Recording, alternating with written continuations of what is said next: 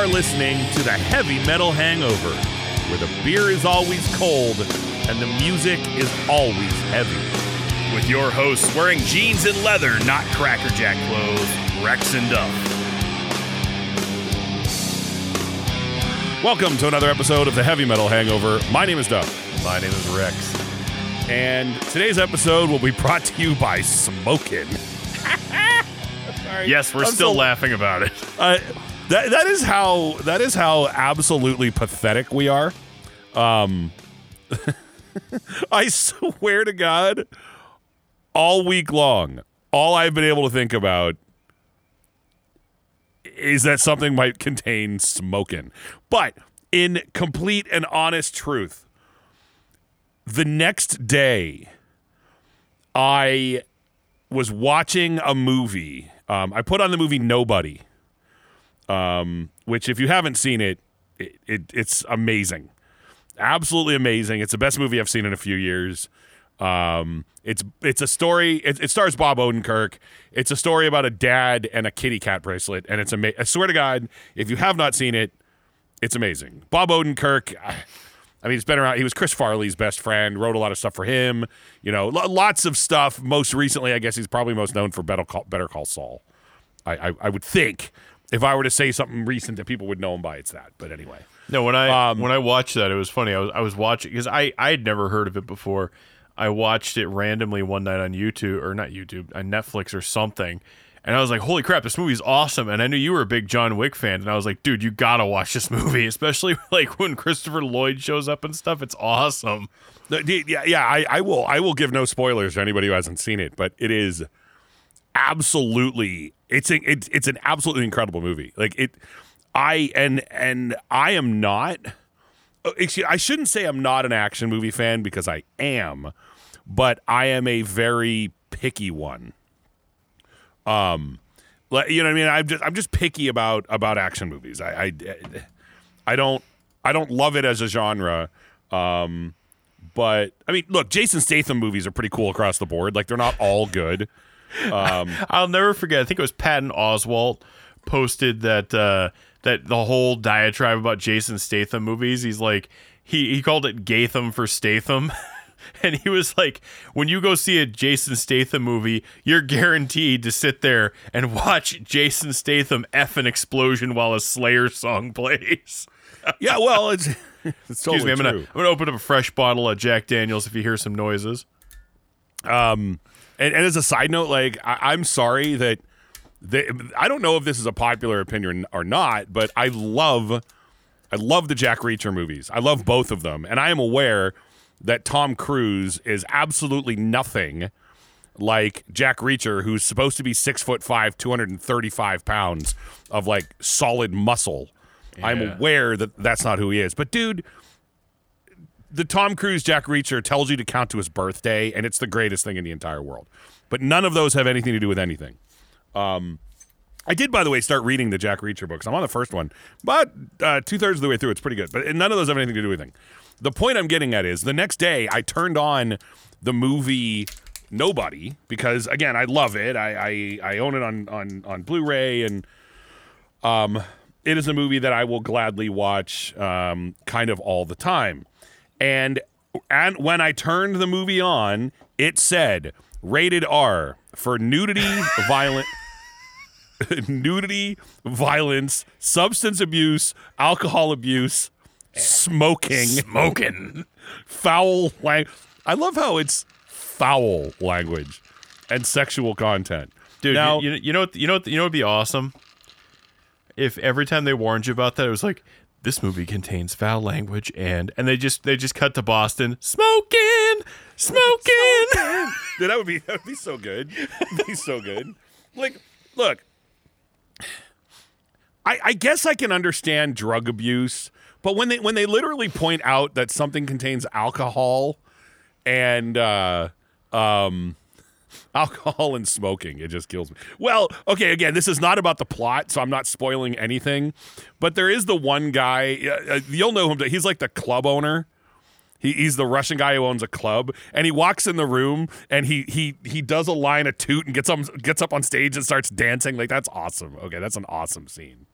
but like, it's not like the movie has like junkies sitting around putting, needles in their arms and anything. It's a, like a guy does a line of toot at one point in time or something. And I don't know, man. But it's just funny because, we had all that we had that conversation about warning smoking, and just the next movie I watched had that warning on it. I don't know, man. It just makes me laugh. I mean, do they put that warning on every movie made before like 2010? I mean, you know what I mean? Like, is every movie in the 50s have a warning now? I don't know. Mad Men is about smoking. Is about smoking. So yeah. So there's first of all, like, I do want to point out that we weren't completely nuts when we made that point. That the next movie I watched had it on there. But the other point of the conversation, I want the Boston's first album warning contains smoking. Man, if I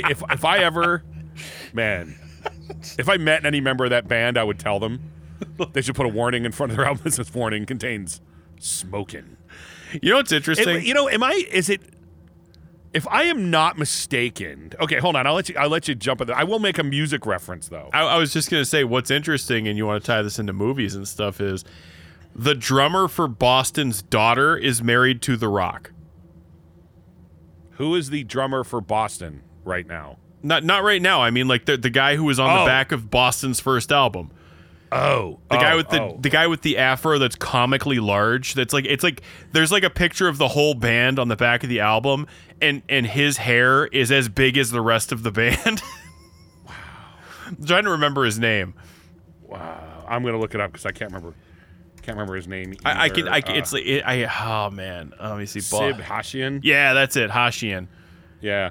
Well, because I hate to be that guy, but when I think of the band Boston, I think of Tom Schultz and Brad Delp.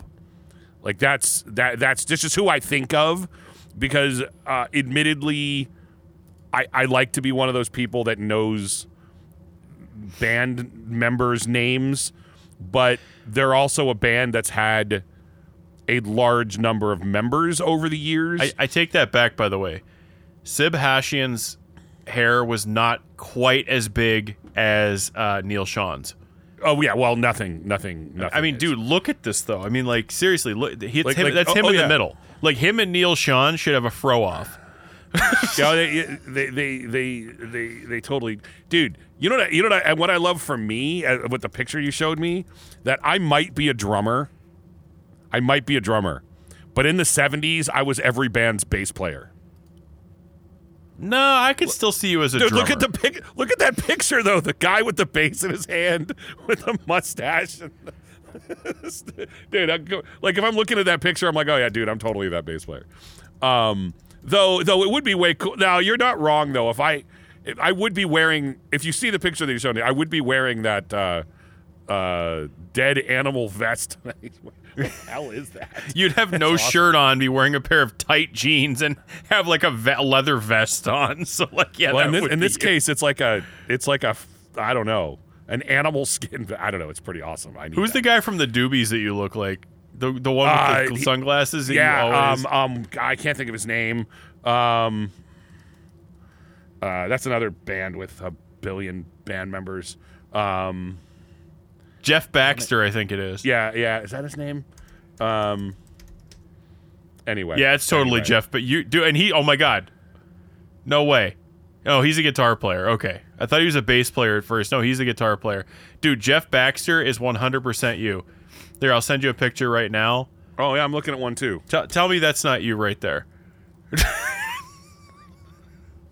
Oh yeah. Well, I was going with a different picture, but yeah, you're not wrong. He still looks like that, except for he's bald. Yeah, yeah. He's still pretty awesome. What I was going to say is about Boston, though. I will bring this another level into music. I remember because I used to live in Charlotte, North Carolina. It was my favorite place I've ever lived, and someday hope to go back. But were you smoking? I would. Yeah. Well, it's the South. They do that down there, but. I'm trying to see if the guy is still in the band. Let me look it up. Yes, he is. Okay. So I moved to Charlotte in 2006.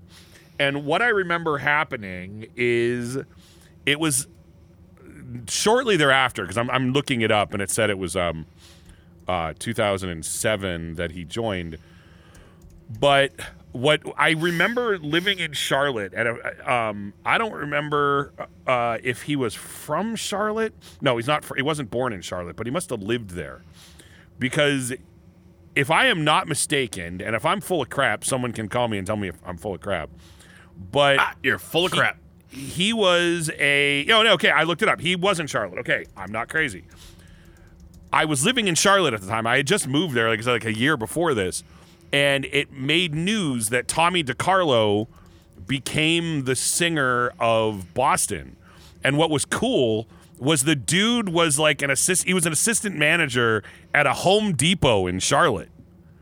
And his daughter sent a video in from him on MySpace or something.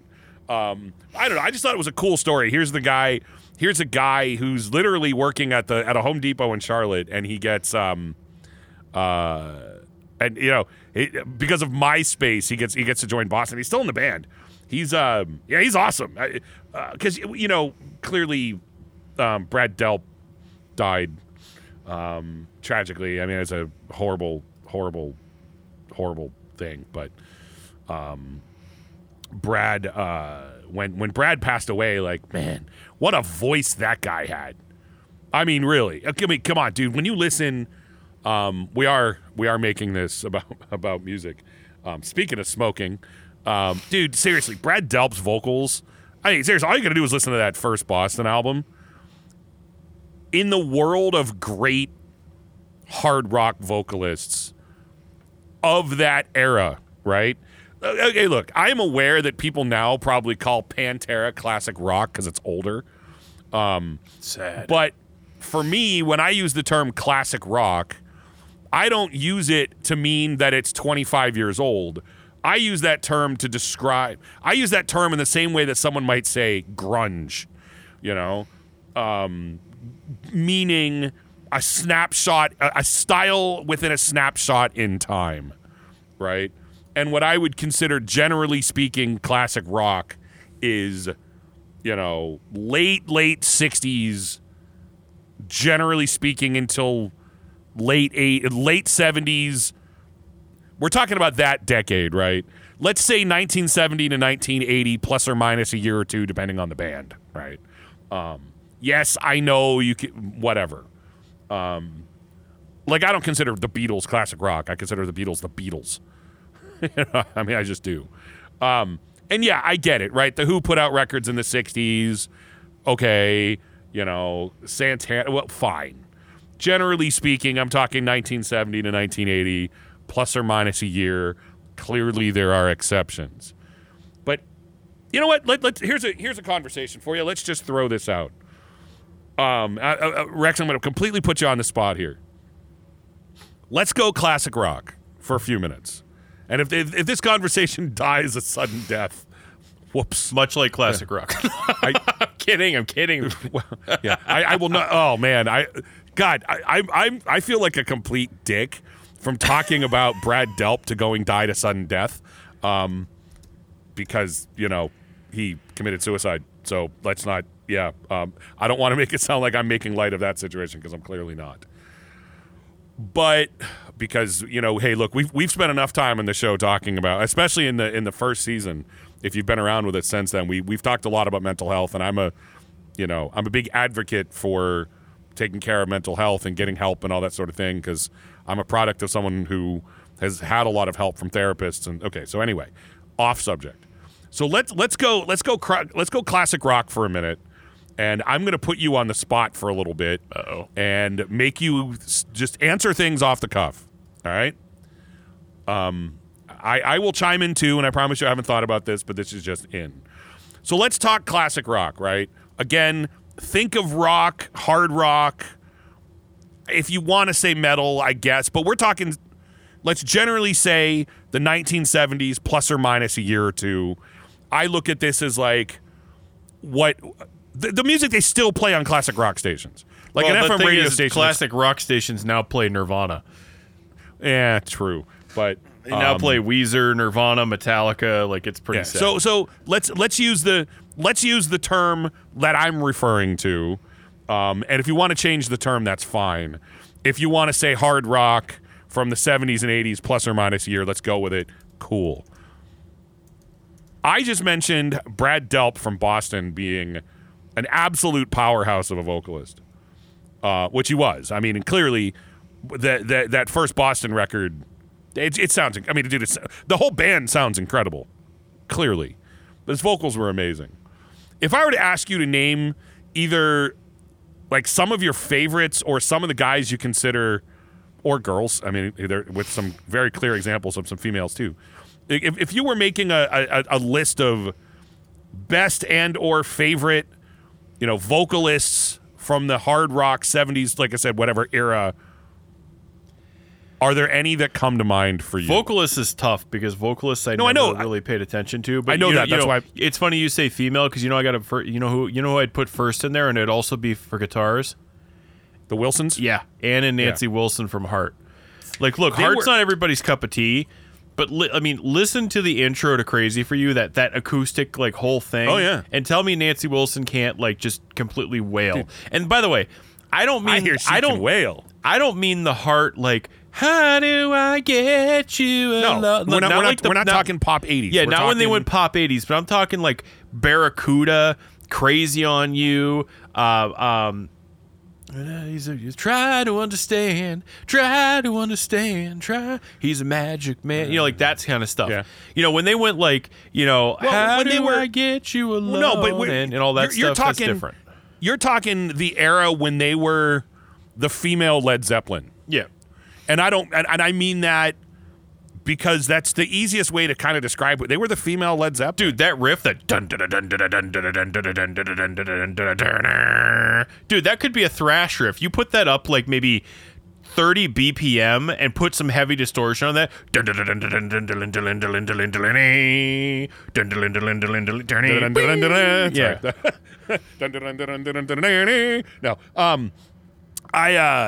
I totally. It's like it's basically the Four Horsemen. It's like it's very similar. Like, wait, didn't Mustaine say he ripped off? Oh, he said he ripped off Detroit Rock City. Yeah. In the Mechanics or the Four Horsemen, it's a blatant ripoff of Detroit Rock City. Yeah, basically, if you speed up Detroit Rock City, it's the Four Horsemen. And I'm not saying that. I'm saying he admits that he ripped that song off, whether intentionally or not. But I mean, come on, dude. We're talking. James Hetfield was born in 1963.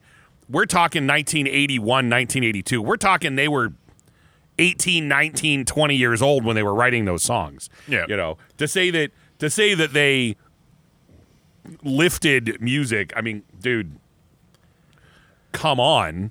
Every band, every kid when you're writing songs for the first time, you especially, again, whether or not intentionally, So let me ask. I don't know if he was sitting there like, I'm going to take that and make it my No, metal, he said he was listening to it in the car on his way there, and like he wrote the riff, and then he didn't even realize he did it for. Like I said, unintentionally or intentionally. So let me ask you a question. You asked me about vocalists and stuff. Are you talking about a front, and for lack of a term, frontmen, or are you talking about vocalists? Well, either way. I was thinking from a vocals perspective. I think from one of the greatest frontmen, like other people that you especially like listening to. Frontmen, and I'll give him credit on vocalists of all time would be Paul Stanley. Frontman and vocalist. I mean, he's a good vocalist. I mean, greatest rock frontman of all time. Think about Paul Stanley. By the way, I'm only going to give you crap for saying Paul Stanley because Eddie Trunk gave the same answer. Yeah, but that's. I hate Eddie Trunk. I mean, get out of here. That's like saying who's the first heavy metal band at answering Black Sabbath. I mean, like it's just because he'd probably say that. I mean, yeah, Blue Cheer. Oh, here's the thing. Eddie Trunk only mentions that so he can get another opportunity to mention that he's the guy who got Ace Frehley signed. Yeah, no. But which is true. But he likes to talk about it. Dude, speaking of which, I picked up Blue Cheer's first album this week. Oh, did you really? I got it at the record show I went to. Speaking of which, I don't think we told everybody what I found for you. Yeah, we do. We do need to mention this a little quick, and then I want to get back to the Paul Stanley. Yeah. After, of course, it's just me being a dumbass. We talked about, the getting things signed and all that jazz. So here's what's funny is, I most of the records I have, I'm pretty just casual about, but there have admittedly been a handful that I've been really interested in getting and was willing to pay a little more money for them. And sadly, none of them are even due to a release. You know what I mean? Like, none of them are because I want the rare copy. I want any copy of it, and they're that hard to get, right? And look, we all know what is the era of records that are hardest to get. 90 to like 94, 95. Because that was the last that albums were printed on vinyl until like 1980, like late 88 into 89, 90. Like that's when records get expensive because they stop pressing as many. And they're harder to find because, obviously people didn't take care of their records. Like like you and I treated CDs where we just throw them on the floor or, right. just toss it on I'm done listening to this in the car and I can't put it away right now. I'll just throw it on the seat or in the console. Like that's, people used to treat their records like that. Like, I'm done listening to this. I'll just, put it down for a minute or whatever. That's why it's funny that like when you can still get albums from the 70s that are really well taken care of because, and you can always tell. I always love this. Like and maybe you're going to tell me I'm full of crap. Do you want to know one of the easiest ways to look at a record and know it's well taken care of? Someone's name's on it. Yeah. If you see someone with like an ink, you know what I mean, like with a ballpoint pen, they write their name on it. That was someone who cared, It's funny. Right. What's funny about that? So, I inherited a lot of records from my mom, and I inherited actually a lot of the Kiss albums from my mom. And it's funny because she wrote all of her names, but she also wrote. She wrote her name, and it was Kiss's #1 fan right under it. I mean, you have to realize awesome. She was like in her early teens when she got those albums. Which is hilarious. But no, so I mean, admittedly, there have been a handful of records that are normally speaking in that time, or they're just the album that for some stupid reason is harder to get. A great example is No Rest for the Wicked by Ozzy is the hardest Ozzy record to get because they repressed the rest of them a million times and not that one. Bands, it just happens. I mean, there's a million reasons why this happens. I'm sure they'll do it eventually because Sharon is not adverse to making money, but no, of course not. But point being, sometimes there's stupid reasons for it. Whatever. Now, do I care that I have an original one? I would be perfectly happy with a repress. Like if there's a repress that was $20, I wouldn't even have thought twice about getting an original one because I'm like, oh, cool. I just want to listen to it. It's my favorite Ozzy album. Pretty much always has been. I do it. I love The Ultimate Sin, but whatever. Okay, enough of that.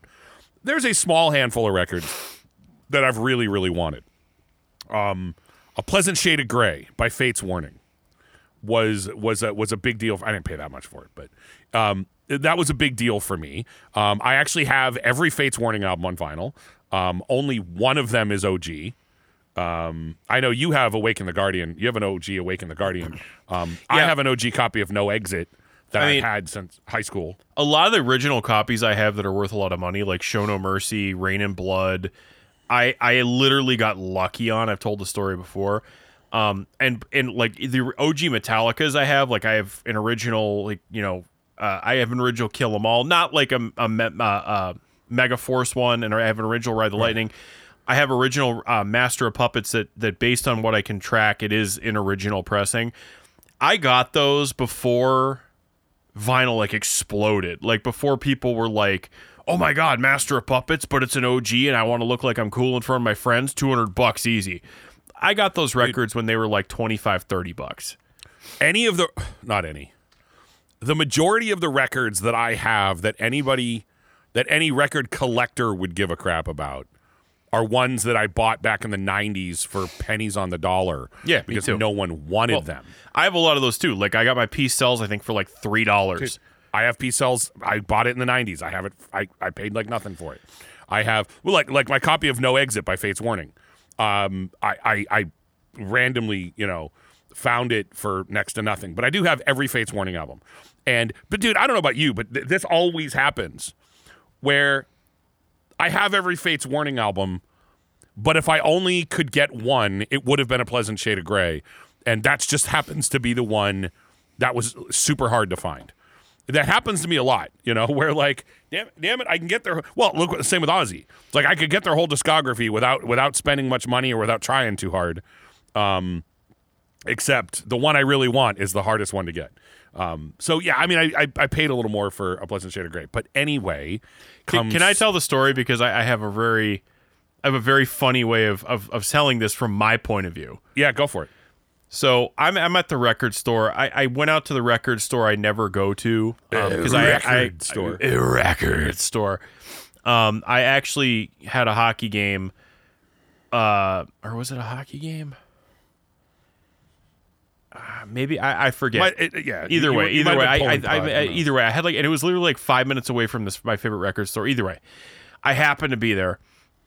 And I'm looking through, they have all their wall vinyl up, and there's a lot of stuff there that I thought was cool. I had a lot of it. I didn't have some of it. Like they had a Cramps album that I really wanted, but it was sealed. And I have a problem buying sealed vinyl at a higher price. Why? Because I know I'm just going to open it and listen to it. So, I'm the exact same way. And it has nothing to do with me being like, ooh, I've got to keep it sealed. It has to do with why am I going to pay an extra like $20, $30, $40 because it's sealed when I know as soon as I get home I'm just going to ruin that. I may as well go home and try and find it at the open price. Either way. So I'm looking through and I see, I see an album that I think Duff might like. So I text. And by the way, let me also mention, this is what you do when you go to record stores. Yeah, I always text you. I'm like, hey, I found this. Hey, I found this. I do have to mention, what's the name of the band? And the record's not anywhere near me. Is it? What was the name of the band that I found you? This is what teed everything off because I started. And this texting band they're awesome too. What was it? I can figure it out. Hold on. It's a band I was admittedly unfamiliar with, and someone's going to be like, "How did you not know them? They're the greatest band ever. I have them tattooed on my arm." On my arm, but we all know it's going to happen. It's the band Trance. That's it, yeah. With their record Power Infusion, which is a guy who has a guitar cable tapped into his vein coming out of a Marshall amp. Exactly. Like, the cover, I said yes to the record. I was going to say yes to the record without listening to it. We always talk about, when would you buy, back in the day when you would buy a record without listening to it, you, just based off the cover. Well, here I am, a guy in my 40s willing to buy a record based off the cover, because how could that not be an awesome record, and how could I not like it? And he listened to it and he's like, yeah, this is 100. And I like they have it's like an Anvil cover. Right. They have a turntable set up where you can listen to stuff, and as soon as I dropped, they had the first two albums. As soon as I listened to it, I'm like, yeah, this is 100% your thing. And he goes, yeah, you need to buy that for me. And I said, and what by the way, what we do is, normally speaking, you make some trips to the record store, and then after a little while, and every time you do, you buy them, and I just Venmo you whatever it costs. Right. And then after a while, you're like, all right, dude, I got like 20 records for you. I'll put them in a box and ship them, because it's pointless to ship them individually. I'm never like foaming at the mouth to get one. I'm just happy like you found one. Like, that's pretty cool. So I have a backlog anyway. Yeah, no, I this time I just literally happened. So my recycle goes. I just didn't have any record boxes. I'm getting a huge order from Metal Blade tomorrow, right. So I'll have a record box. Plus now I ordered also from Hell's Headbanger, so I'm gonna have a couple record boxes and I'll be able to ship you your stuff. But so I said, what King's X album are you missing? And he's like, the one you don't the one they don't have. And I said, oh, okay. Well, I think I found like Tape. Whatever the Dogman. I found the other one. There's another one I found. What was the Tape one? Tapehead. Yeah, I'm like, I found Tapehead. I'm like, and he's like, yeah, I have that. And I'm like, and I'm like, well, they also have Dogman. And he goes, you stop and you're like, they have Dogman? And I said, yeah, why? And you're like, hold on a minute. And you're like, well, what's funny is I have every King's X record up through Manic Moonlight, right? Now, And you didn't believe me at first. Like, you're like, take a picture. You like told me to take a picture of it because you didn't believe me. I was like, wait, what? You like were like, take a picture of it, smart guy. Like, I'm surprised you didn't ask me to hold up today's newspaper next to it. Well, you know what I mean. That would be like I'm standing next to the world's greatest set of boobies. I'd be like, pictures or it didn't happen. Yeah, pictures and it didn't happen, and I expect to see today's newspaper next to them. and if your hand's covering the nipple, I'm gonna be really mad. But let me again, little backstory, and then I'll get back to this one. So, hey, in the world of cool OG vinyl that I have King's X Out of the Silent Planet. Their first album came out in 1988. I have an OG copy of that on vinyl, like a Mega Force copy of that on vinyl. And it's because back in the 90s, I found it for next to nothing. You know, I paid $2 for it or something. And I've been listening to it ever since. I'm utterly in love with that album. It's the album with Goldilocks on it, which Charlie Benante considers like one of the greatest songs ever written. And he's not wrong. So that's the only one I have that's OG, but I've got Gretchen Goes to Nebraska, I've got Faith, Hope, Love, I've got their self-titled album. And then over the last couple of years, I had actually gone to Record Store Day a couple of times and camped out. No, I didn't like all night, but I'd go at like 2:00 in the morning, and I'd bring a chair and I'd just kind of chill and hang out there and listen to music, whatever. It's cool, it's fun. But I did it for Ear Candy and Tapehead and Please Come Home, Mr. Bulbous and Manic Moonlight. I at least a couple of those I did because they were re-released for Record Store Day, and because King's X is not a huge band, they didn't press a lot of them. And when I've mentioned this before, though, when I would go on Record Store Day, the other people that go on Record Store Day were just trying to buy whatever records were the rarest or the ones they thought were going to be worth the most money. And I'm like, I don't want one of these dicks getting the King's X record and never listening to it solely because they just think it's going to be worth more money. I'm like, I would just go and just buy the King's X record. I'd tell the guys behind me in line, I'm like, look, man, I'm just here for the King's X. You don't have to get all the other ones. I don't give a damn. But Dogman, which is arguably their best album, and I say that with an asterisk, it's one of Gretchen Goes to Nebraska is probably the album they're most known for, but Dogman it came out in 94. That's the album when so King's X played at Woodstock 94. This is not me being King's X fan. This is me saying, if you read anything about Woodstock 94, King's X is well known for being the band who played earlier on opening day that everybody walked away from. Like, to this day, you could read about it. They're the band that, quote unquote, stole the show on day one. And again, that's not my opinion. I wasn't there. And in fact, Jon Stewart on his old show, he had King's X play on there, and he flat out says, he's like, I don't remember. He said, I don't remember much about that rainy weekend in upstate New York, but I remember one thing: one band stole the show, and it was King's X. And so that album was pretty big for them. The title track was big for them. The song "Shoes" is the one that Dimebag used to get. He would call Doug Pinnick at like 3:00 in the morning when all of Pantera was drunk and try to get the whole tour bus to sing the intro to "Shoes." He'd just leave it on his voicemail and crap. It's funny. But King's X, their first 5 albums to me, I hate using the word masterpiece, but they are. If you're a King's X fan, those first 5 records, they're flawless. Like every track, they're amazing, and they're also better as a group. Like, I'm someone who always says, like, there's a lot of albums out there that every track on the record is better when you listen to it as an album. I think the first 5 King's X records are all better when you listen to them in order as a group. And I only say that because there's this really cool natural progression where like they have an album and they do something on that album, and then the next album they take that idea and kind of spin it. Their first 5 albums are not alike. But anyway, Dogman is a heavier album. It's lower tuned. It's a brilliant record, but it's the only one that you can't get your damn hands on. The worst part is the version you found was it's a repress from like 2017. But they pressed like 10 of them. You know what I mean? I'm like, dude, in the years that I've been looking for this record, I've never actually seen one on sale. And I don't mean in person. I mean, I've never seen one listed on eBay. I've never seen one on Discogs. I've never seen one on sale because they didn't print many of them. Because it's King's X, dude. Gretchen Goes to Nebraska and their self-titled album, the self-titled record. Faith, Hope, Love has the song It's Love on it, which got some MTV airplay. It's one of those, songs that's well known and things. But, yeah, dude, it's like I've literally never seen it. So when you said you had it, I'm like, And by the way, I wasn't checking up on you as much as I was more just like, was not expecting that, you know what I mean?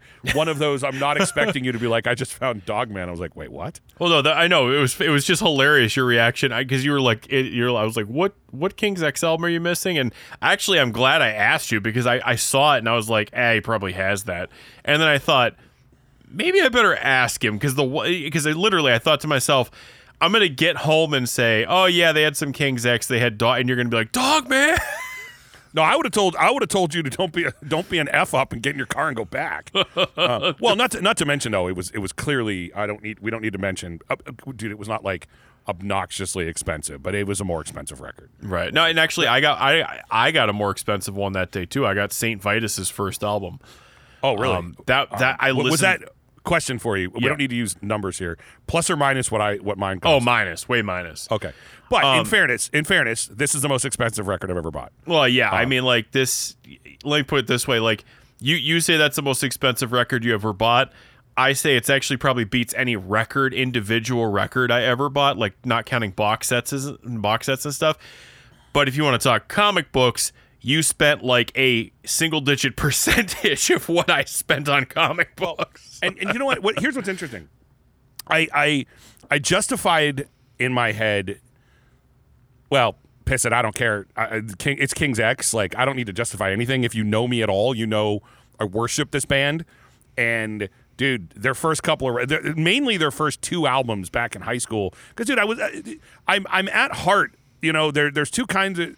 There's 2 kinds of metal that I've always been really attracted to. Dude, I love the glammy stuff too, but that's being a drummer, and I love drummers from the glam era. If it wasn't for drummers from the glam era, I probably wouldn't like it as much. But dude, I mean Rat and Dokken and all them, I love those bands. But I've always had a really strong I gravitate to what I would call the classic metal bands. Your Judas Priest, your Dios, and bands like, although I wasn't into them 25 years ago, bands like the Rods or Saxon. Remind me to talk about Saxon, by the way. Let's not forget that one. Going to the annual Saxon concert. We'll get back. We'll circle back. But I've always gravitated to that. The other kind of stuff I've always gravitated to is prog metal, but what I would say prog metal in the infancy stages. By today's standards, is Queensryche a prog band? No. In those days, well, yeah, they were. They were considered a prog band back in those days. By today's standards, Fate's Warning is probably laughable at being a prog band, because today prog bands look. Progressive music's always forward thinking. I mean, look, man, what Rush did was complicated. What Dream Theater did in the early 90s was way more complicated than that. And by today's standards, early Dream Theater is nothing. I saw someone recently doing a review or like a reaction to their first album and second album, Images and Words. But I saw a YouTube video where he's doing a reaction to Images and Words. He's like, I can't believe it's that simple. Well, dude, I mean, I don't consider an album with 17, 16 time signatures to be simple, but by today's standards, it is. It's a progression of music. It's how it goes, But I really loved Queensryche, and I liked the Galactic Cowboys, who are prog in the way that King's X is prog. Fates Warning, bands like that. I got really, really into them back in those days. So King's X was an important band to me. But the number one, the two biggest ways that I justified this is, number one, I don't buy records, with one exception. I don't buy records I don't listen to. There's one notable exception to that, but I don't buy records I'm not going to listen to. And I actually listen to Dogman more than I probably, like, in a 10-to-1, I listen to Dogman more than any other album by King's X. If I want to listen to King's X, I do one of two things. I listen to their first 5 albums in a row, or I just listen to Dogman. Like, if I'm just listening to one album, I tend to listen to that one.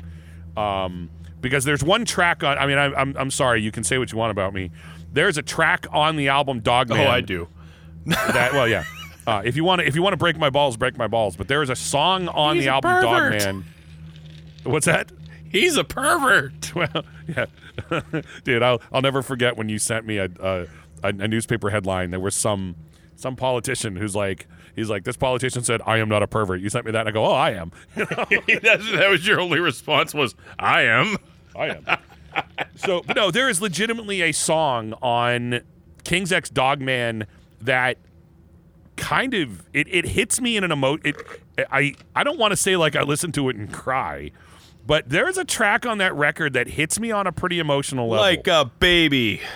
Well, it's true. Hey, man, there's music out there that really, whatever the kids would say, pulls your heartstrings or whatever. Whatever the kids would say. No, the kids would say, "You just don't get me, Mom." No, I get it, dude. I'm just busting your balls. No, I know you are. But the song "Cigarettes," which is that what that album is? That on that album? Yes, it is. Look, I'll be honest with you. I'm gonna tell our listeners right now. You've tried to get me into King's X before. It just has never worked. You know, maybe I'll listen to Dogman before I send it to you. Listen to it; it's worth it. I got nothing better to do, dude. The oh, and by the way, it is not. It doesn't skip. There's a fake start to the song Dogman. Well, I hope so. Otherwise, I'm going to be like, what? No. What I mean is, it goes, "Give me $1," and then it just repeats. There's a fake start to. I just want you to know, kind of like Typo Negative, how they do fake starts. Dude, they got me that time, and it's like they didn't get me when I put on the CD. They got me when I put on the vinyl. I was so pissed because you forgot. Well, no, I expected the CD intro because I've been listening to the CD for 15, 20 years. But no, the song Dogman starts. It has a fake start.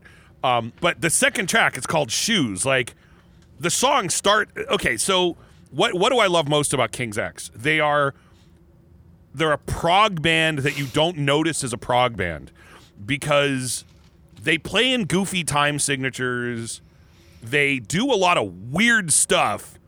But it's not noticeable because it's not wank. It's not like that. It's just they play in odd grooves, and they, like I really like the song "Flies and Blue Skies." It's in 12/8, which isn't that weird, and you don't notice it. You're not sitting there like, "Oh wow, that's prog." But you sit down and you try to play it, and you go, "This isn't that bad." If you try to play King's X as a band, it's complicated. It's complicated to do because they're a power trio, and kind of like Rush used to do, where sometimes it would be the bass that's playing the melody and the guitars are kind of bobbing and weaving in it. They do that. The bass and the guitar kind of, they weave in and out of each other a lot, and all 3 guys in King's X sing all the time. Not all the time, but the song Shoes starts off with "There can be but better ways." It's this 3-person vocal harmony that starts the song out, and they just do it constantly. Because drummer, bass player, it's a 3-piece band again. You've got Doug Pinnick as the main vocalist, but Ty Tabor sings all the time too, and so does Jerry Gaskell, the drummer. So there's just the vocal harmonies on this record to me just, it just grabs me. Like the song of Flies in Blue Skies is amazing. I mean, like I said, in Rex's case, you're gonna say to me that's not my thing, but there are tracks on here that I see you going, but that's a cool song. My opinion is your review of the album is gonna be not my thing, but there's a couple of cool songs in there because they do write riffs. Though I'm more willing to bet you tell me there's bass riffs on the song you like, because it's the bass that tends to drive the melody of these songs, not the guitars. Well, Doug's a very good bass player. He's a very good bass player, and what's interesting is he only uses like 4 frets. He's like, I only use the first 4 frets like ever, which is bogus. He doesn't. He plays a lot of 12 strings and does some not complicated stuff, but it's just he's the most like in the pocket awesome bass player. Anyway, that's enough about that. But I just see you more looking at me and being like, oh, the song Fool You has a really cool groove to it, more than I think you're going to be like, I want to listen to this all the time. But anyway, yeah, there's a song on it called Cigarettes, which has a really great guitar solo on it. And like the last minute of the song, which feels more like kind of an extended outro, has this really crazy guitar solo and it's weird because it's kind of buried in the mix. You don't really even notice it. And he's just tearing into it. Normally Ty's guitar solos are more melodic in parts of the song. At the end of Cigarettes, it's just like it's a rare example of Ty just kind of letting loose and just kind of going crazy. But the lyrics to that song, man, it's one of the you know what it's kind of like your English teacher when they would have you read something and the English teacher would try to tell you what it means, and you're like, I totally got a completely different thing out of that. Or sometimes an author will write something and it's ambiguous as to what it means. Maybe someone in King's X has said over the years what the song is technically about. I know that any song that Jerry writes, he tends to not say what it's about because he's like, I don't want to ruin it for anybody. He's like, I like you thinking whatever. But the lyrics to Cigarettes can be taken a number of different ways. And I don't know, man, it kind of I don't know, it's weird. The lyrics of that song mess with me. They really mess with me. And the chorus is deep, man. It's depressing as all hell while not sounding that way. It's an interesting song. We're totally worth your time. But the other half of it was, I'm like, damn it, I'm going to see them in a couple of months, and they always do meet and greets. So I'm like, I know I just recorded an episode yesterday saying I don't care about autographs, but I'm going to get them to sign that damn thing. I will bring the sleeve with me when I go see King's X, because let's be fair, there won't be a mosh pit. It's King's X. There will not be a mosh pit for King's X. I am not in danger of having someone, dude, like, to tell you how nerdy King's X fans are. They do a song called Goldilocks. It's off their first album. And again, I mentioned earlier, like Charlie from Anthrax thinks it's one of the greatest songs ever written, and I do too. And actually, the interesting story about that song was their manager at the time didn't put it out as the first single because he was afraid they would get too big too fast. And they never got big because they didn't release the best weapon they had to become famous was that song. Because had that song come out in 1988, it guaranteed would have skyrocketed them. But they didn't release it as a single because their manager was afraid to. Stupid. But anyway, besides the point. Like they themselves will say that was their opportunity that was pissed away because of bad management. But when they do Goldilocks, I've mentioned this on the show, but it's been a long time. And Rex, I know I've told you this, but regardless, when they do Goldilocks, clearly their microphones are on boom stands, meaning Ty and Doug, they play bass and guitar, so their microphones are on stands. When they play Goldilocks, they turn the microphones toward the crowd on stands, meaning King's X does not do any vocals in that song. They play it instrumentally, and the crowd sing the entire song. And, dude, when you watch a crowd do triple harmonies, it's wacky. Like, you can watch any video of King's X playing Goldilocks live, and you will listen to the crowd sing the chorus with harmonies. They're that nerdy. Like, what crowd does harmonies of a chorus? Like, it's wacky watching them do it. But anyway, I'm going to see King's X. In fact, I'm driving like 5 hours to do it. I've also recently said I'm really not into going that far out of my way to see a concert, but King's X does not tour much. Doug is like 73 years old. It's crazy. He doesn't look it. I mean, dude looks like maybe 50. Does not look like he's in his 70s. But and all he does is smoke pot and drink wine. It's like his whole life. He's a cool dude. But I'm like, dude, okay. I'm going to see them live. I will take the Dogman. I will take it. I'll have them autograph it. That'll be awesome. I'll bring that and my copy of Out of the Silent Planet. Get those autographed. And again, like I said, it's something I will get the money I paid for it, which is not an exorbitant amount of money by any means. Trust me, it's not an exorbitant amount of money. It's just a little more than I would normally spend. But I will get my money's worth out of it just for the number of times I'm going to listen to it. And then add to the fact that I will get it signed. I can't see why I wouldn't.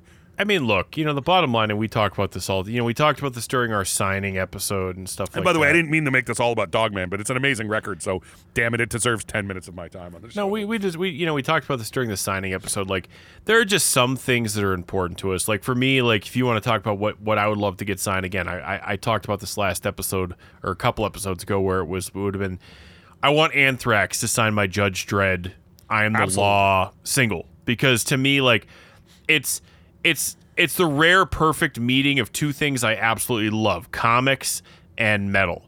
Like, and by people who actually I know for a fact appreciate and love both as well. Like, I think, truthfully and honestly, if you look back, I think one of the reasons I liked Anthrax so much throughout the years is because I felt like a kinship with Anthrax. Like, even while reading Scott Ian's book, I'm reading to myself, like, I'm like, dude, I would have hung out with Scott Ian even if he was in a local bar band.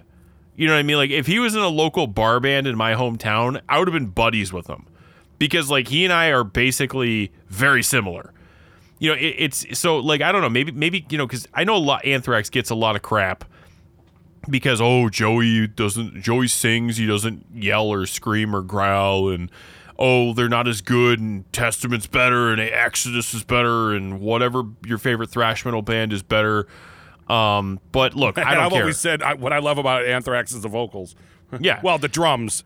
Well, true. I mean, but what I like about them more so than their opposition or whatever. Like Scott is my favorite rhythm guitar player in metal, period. Charlie is my favorite drummer in metal, period. I mean, I have trouble saying period, but he's on my short list. Yeah, I mean, for me, Charlie is the kind of guy where if you need a guy to play drums and he can play anything, you bring in Charlie. Like, in my opinion. Like, look, I mean, maybe he couldn't play, like, and I'm not saying he can't, but maybe he couldn't play Bleed by Meshuggah. Maybe. Oh, by the way, can I interject really quickly? Yeah. About that song. So, did you ever, the YouTube channel Drumeo? Maybe, I don't know. Okay, it's where it's like the only drum channel. Like, when I've sent you videos of, like, look, it's Tommy Aldridge playing, Probably. Okay, that's Drumeo, right? It's like the drum channel. And they get, like, every drummer, they can get them all in there. But that's the channel that does have a drummer try to play a song they've never heard before channel. Kind of like a different channel that's very similar. I think I remember you sending me that stuff. Yeah, like a different channel did something very similar with Jordan Rudess. They gave Jordan Rudess that god-awful song that Alicia Keys did, and they took the piano out and let Jordan Rudess do his thing. Well, they do that. Drumeo does that. Well, now that I promise we'll get back to what we were saying, but I don't want to forget to mention this about Bleed. They had Mike Portnoy on, and what's interesting is they were working on getting Mike Portnoy on the show anyway before he announced he was going to Dream Theater. So they were going to have him on the show to just talk about non-Dream Theater stuff. And then when he rejoined Dream Theater, like, okay. So, like, Mike Portnoy did a video where he played Under a Glass Moon, which is one of my favorite songs ever. Under a Glass Moon is amazing. It's one of the two songs that I had in my head when I did the drums for, like, the arguably the best early song Rex and I's old band did. It was where I got that idea. But anyway, they have Mike Portnoy on there, and they did that with him. You've never heard this song before. Go ahead and we'll take the drums out and figure something out. Play it. Well, the problem with Mike Portnoy is the guy has a ridiculous memory where he could have heard a record 30 years ago and he still remembers it. He's that way. But he also listens to a gigantic list of music of various styles. It's hard to find stuff that Mike Portnoy doesn't know just because he's such a serious music fan. Well, his drum tech worked with them to find something he didn't know. Anyway, they said to Mike Portnoy, they're like, okay, we're gonna have you play something, and he's like, dude, they're like, hey, what about Bleed by Meshuggah? He looks at him and goes, no way in hell am I doing that. I know I'm the prog guy. That's not happening. You're not gonna make me do that. like he flat out. Now, could Mike Portnoy play it? Willing to guarantee you he could. I'm willing to guarantee you he could learn it. I mean, we're talking about a guy that can play like Neil Peart drum solo, like every Neil Peart drum solo he ever did on every record. Portnoy knows them all note for note. I realize it's stylistically a different thing. I would be shocked if he can't play it. But even Mike Portnoy was like, screw you, I'm not doing that song. He literally was like, no, I'm not doing that. It ended up being a Nickelback song. And what's funny is he said that Nickelback was going to have him play. They called him to have him play for them for like a show or something. For like one show, they're like, hey, and we want you to learn like a dozen songs. And then Mike Portnoy was saying, yeah, it's cool, I'll do it. But then they ended up not doing the show, so he didn't do it. So he's like, what's sad is like Nickelback called me up and wanted me to do a show with him, but because it got canceled, I never ended up listening to the songs. He's like, I really don't know them at all. It was a cool episode. Because, dude, I don't care how many people want to bust Nickelback's balls. They're famous for a reason. They're very good at what they do. I can't stand them, but they're very, very good at what they do, or they wouldn't be selling arenas out the way they do, and they wouldn't have the staying power that they've had because they've been around for a long time. Anyway, that's the Bleed story. Go back to what you were saying. I apologize for the derail. I've been drinking a lot of whiskey, so I don't really But you were talking about saying. Charlie being really... Could Charlie play Bleed? Probably. You know, I'd be shocked. I mean, let's be fair. I mean, he's also like 50 years old. the way Charlie was able to wrap his head around some of those really goofy Vinnie Paul foot patterns, I would be surprised if he couldn't do it. But let's not pretend he could just hear it once and get over there and play it. Yeah, like Charlie. I mean, look, Charlie would be sitting down and working on it. The reason why Charlie's one of my favorite drummers is not necessarily because he can play anything; it's because of what he plays. I mean, first of all, Charlie writes all of Anthrax's music, and when I say writes all of Anthrax's music, I don't mean the drums. Like he does everything. Scott writes the lyrics. Like Scott will tell you, like, you know, people always ask him in interviews, like, "What's your favorite riff you've ever written?" And he's basically like, March of the SOD, and they're like, oh, really, nothing off the new album? He goes, well, no, because I didn't write any of it. I mean, he knows it. I mean, but not to say that Scott doesn't contribute, because I don't care. One person might write a song, but generally speaking, in a band context, when it's not a band like Megadeth where it's one guy and he just hands them note for note. But, you know, I guarantee you Scott influences it a little bit. But no, Charlie writes all their music. Yeah, I mean, Scott... And has not on their first album. No, yeah. But ever since Spreading the Disease, Charlie's basically written all the music. Yeah, and I mean, Charlie's a very accomplished guitar player as well as... And a great piano player. Drummer. Too. Yeah, I mean, the guy is a multi-instrument guy. He's an amazing artist. I mean, truthfully and honestly, Charlie's a good enough artist where if he wanted to really work in comics, he probably could. He could have been a comic book artist if he were. Didn't he? Oh yeah, he's an excellent artist. I mean, he actually has been since. I remember reading an interview with him, and he said since Fistful of Metal, he hasn't done the Anthrax covers, but he's been essentially in charge of the art around the Anthrax covers because he was like basically so embarrassed about Fistful of Metal. Well, it's the wrong hand. I know the guy has two right or left hands. Like not only, by the way, is it stupid in concept. It's conceptually a stupid cover, and it's executed in a really bad way. Like, if someone took that idea for the cover and did a great job of it, it would still be stupid. But add to the fact that they did a terrible job of it, you know. So, I mean, like, dude, anybody would have been mad about that. But it's kind of like the cover. It's kind of like the famous story of the Nintendo game Mega Man 2. You know, Mega Man 2 is famous because Mega Man is holding a gun. Because they didn't tell the artist he shoots the gun from his hand. The gun is part of his hand, so he thought they had a gun. And they were like, crap, we got to put it out anyway. At that point, you have to put it out. But, that would kill me. I hate that cover. I hate it. It's so... forget about the bad... The screw-up on it. It's just stupid looking. Anyway, continue.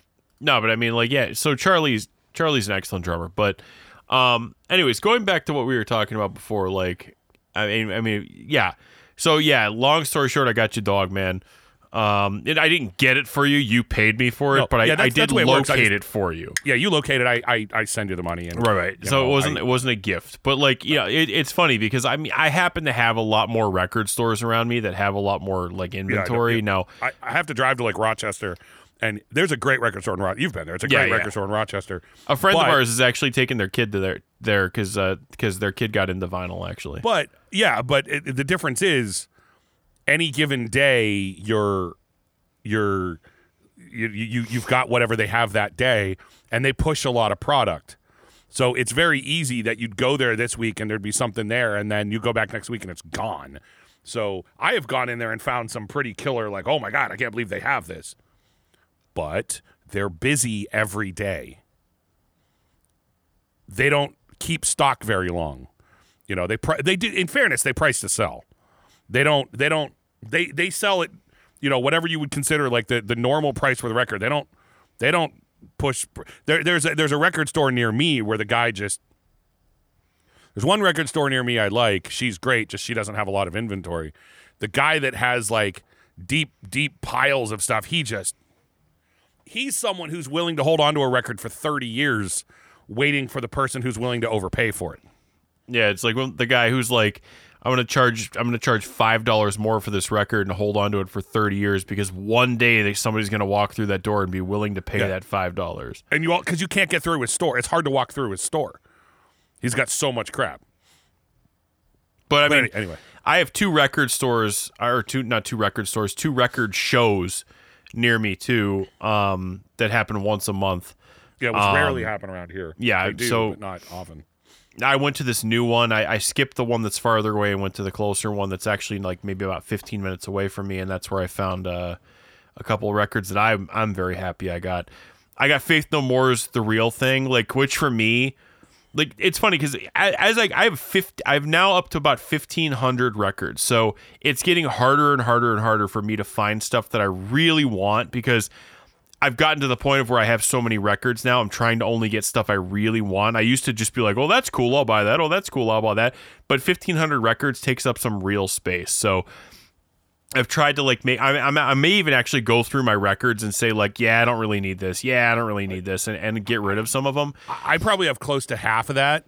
But again, my big problem is I'm limited to my availability. I'm limited in my ability to shop for them. Yeah, because I do not.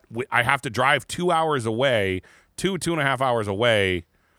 Because dude, there's one really cool record shop in Syracuse, but again, they don't, you know, you're limited to kind of what they got in that day.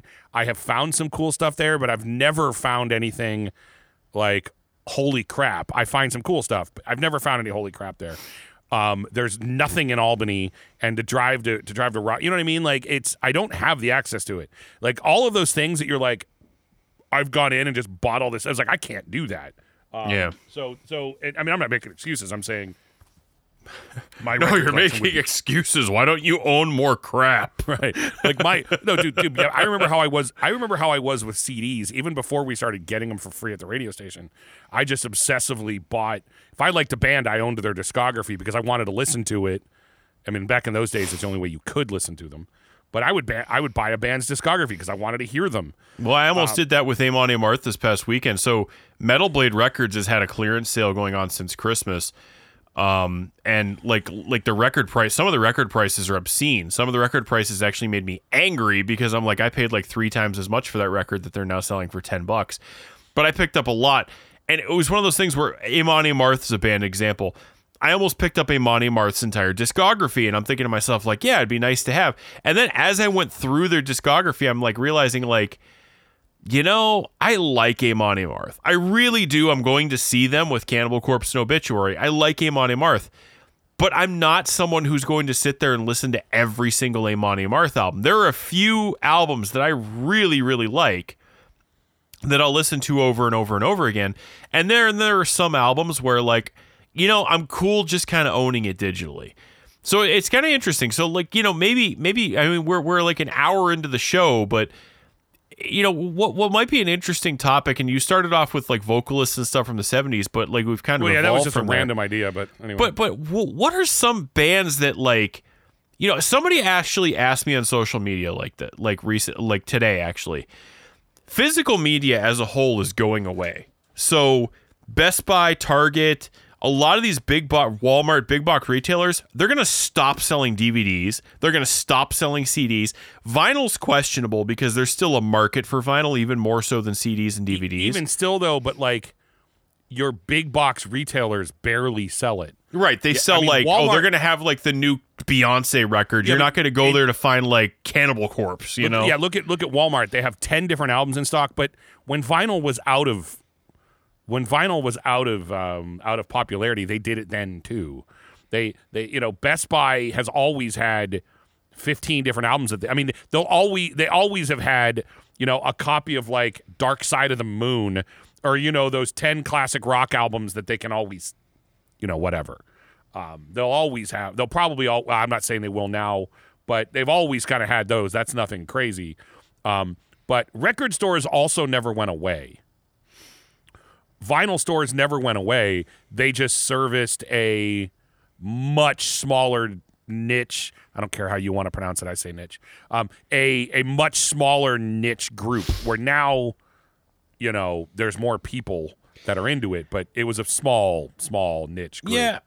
But like basically like, so yeah, point being is that a lot of big box retailers are getting rid of physical media. So somebody asked me like, what are your top, so they're really into movies. So they were like, what are your top 5 movies that, you know, you would, that you really feel like you need, like every time there's a format change, like, okay, we went from VHS to DVD. What 5 movies did you feel like you needed to get on DVD? Okay, we went from DVD to Blu-ray. What 5 movies did you really feel like you needed to get on Blu-ray? Now, with music, it's a little different because, you know, I could ask like, well, what 5 albums? But like, I'm actually going to be curious and go a little bit next step and say, you know, and this might be difficult for, and I don't mean it has to be something you currently own, but what are some bands that you would say, given the opportunity, like let's say all of the albums are in front of you at a reasonable price, what are some bands where you, like, if I was to say to you, Duff, I own a vinyl pressing of every band. Give me 5 bands that you would immediately say, I want their discographies of X, Y, and Z, like on vinyl or CD, whatever. You know, like I'm going to say, what are some bands that you would immediately say, I need their entire discography? I know one answer. Can we take out whether or not I own it, right? Yeah, no. I'm not saying what do you own. I'm saying given the opportunity, and I don't mean like, oh, well, if I had $10,000. No, I mean like, if I was to say to you, hey, you know what? You're almost making like a desert island discography list. Okay. Yeah. I mean, kind of basically, like, you know, basically like, again, what are some, like, you know, and I'll even add a caveat to that, not even desert island. Like, if someday you said, you know what, CDs are back in now and they sound better than ever for some reason, I don't know, sure. You know, I feel like I need to go back and get this band's discography because it just, you know, that's the format I want to chase. So, like, what are some bands you would choose? And why? I mean, a quick answer is Iron Maiden. Okay. But, like, would you say their discography or, yes. like, okay. But their discography legitimately -1.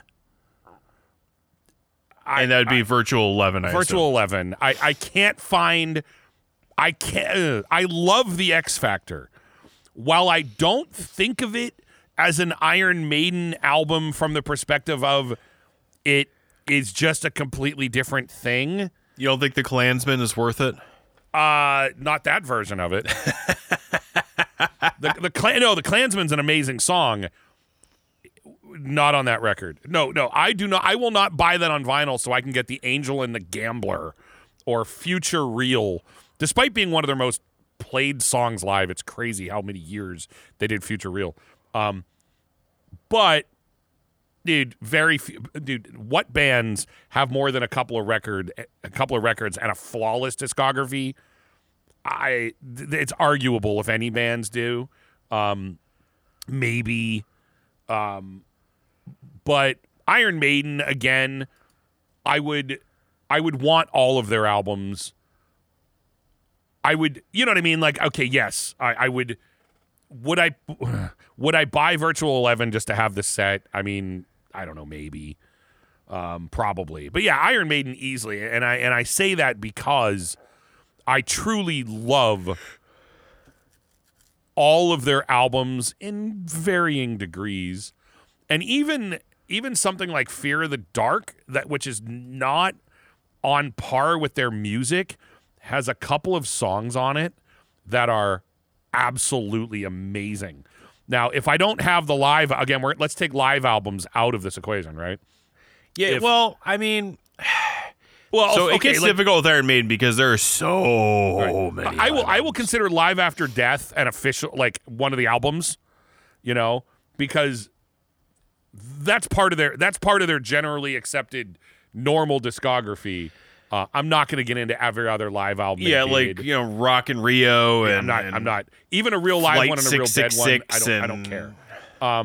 But I am going to say that I would want Fear of the Dark because if I don't have live versions of Fear of the Dark, I want that song.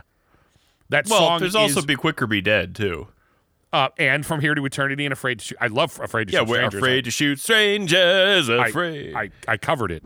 I did a cover of it. I love that song. And No Prayer for the Dying.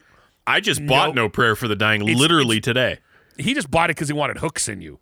But no, I bought it because I went, bring your daughter, and holy smoke, actually smells good. I actually love the song "Bring Your Daughter to the Slaughter." I know you don't like. I love the song "Holy Smoke" because it's kind of laughable and it's funny and campy and goofy. Smells good. I do actually love the song "Bring Your Daughter to the Slaughter," and I like the song "Tail Gunner" too. Tail Gunner's good, yeah. I mean, Mother Russia's.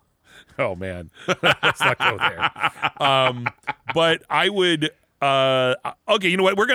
It always takes us an hour to have something to actually talk about, but that's why we're fun. We're gonna go back. We're gonna go. Dude, you just wait. I'm getting more hammered by the minute. Okay, we're gonna go back and forth on this. Hey, you want to finish her off? No, let's go back and forth on this. I don't have one rubber glove on. Yeah.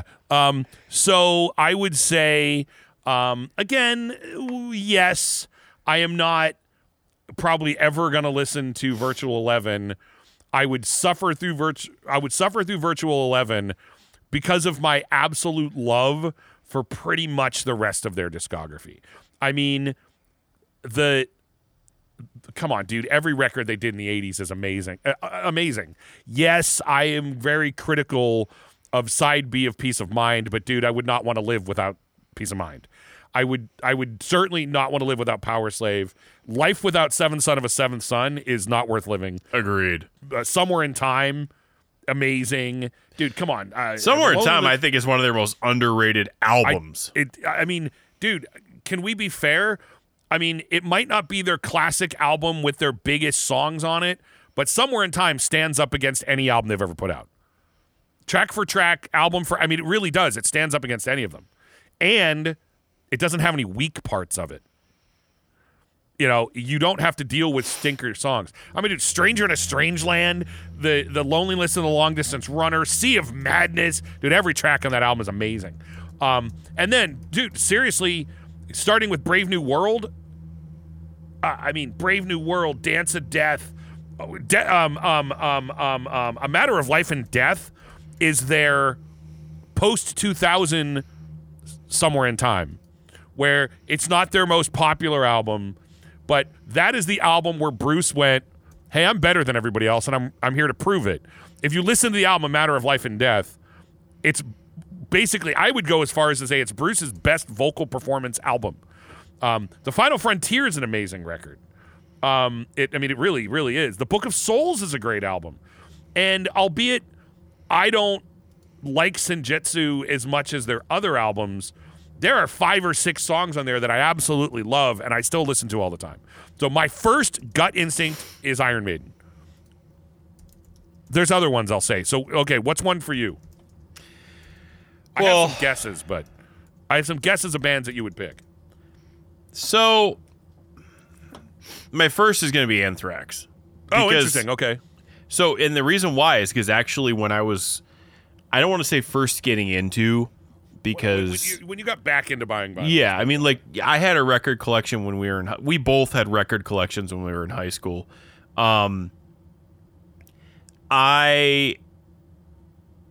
Anthrax was the first one I went after because, I look at Anthrax's discography and yes, I see weak spots. Half of Volume 8 I really love. Half of it I can't stand.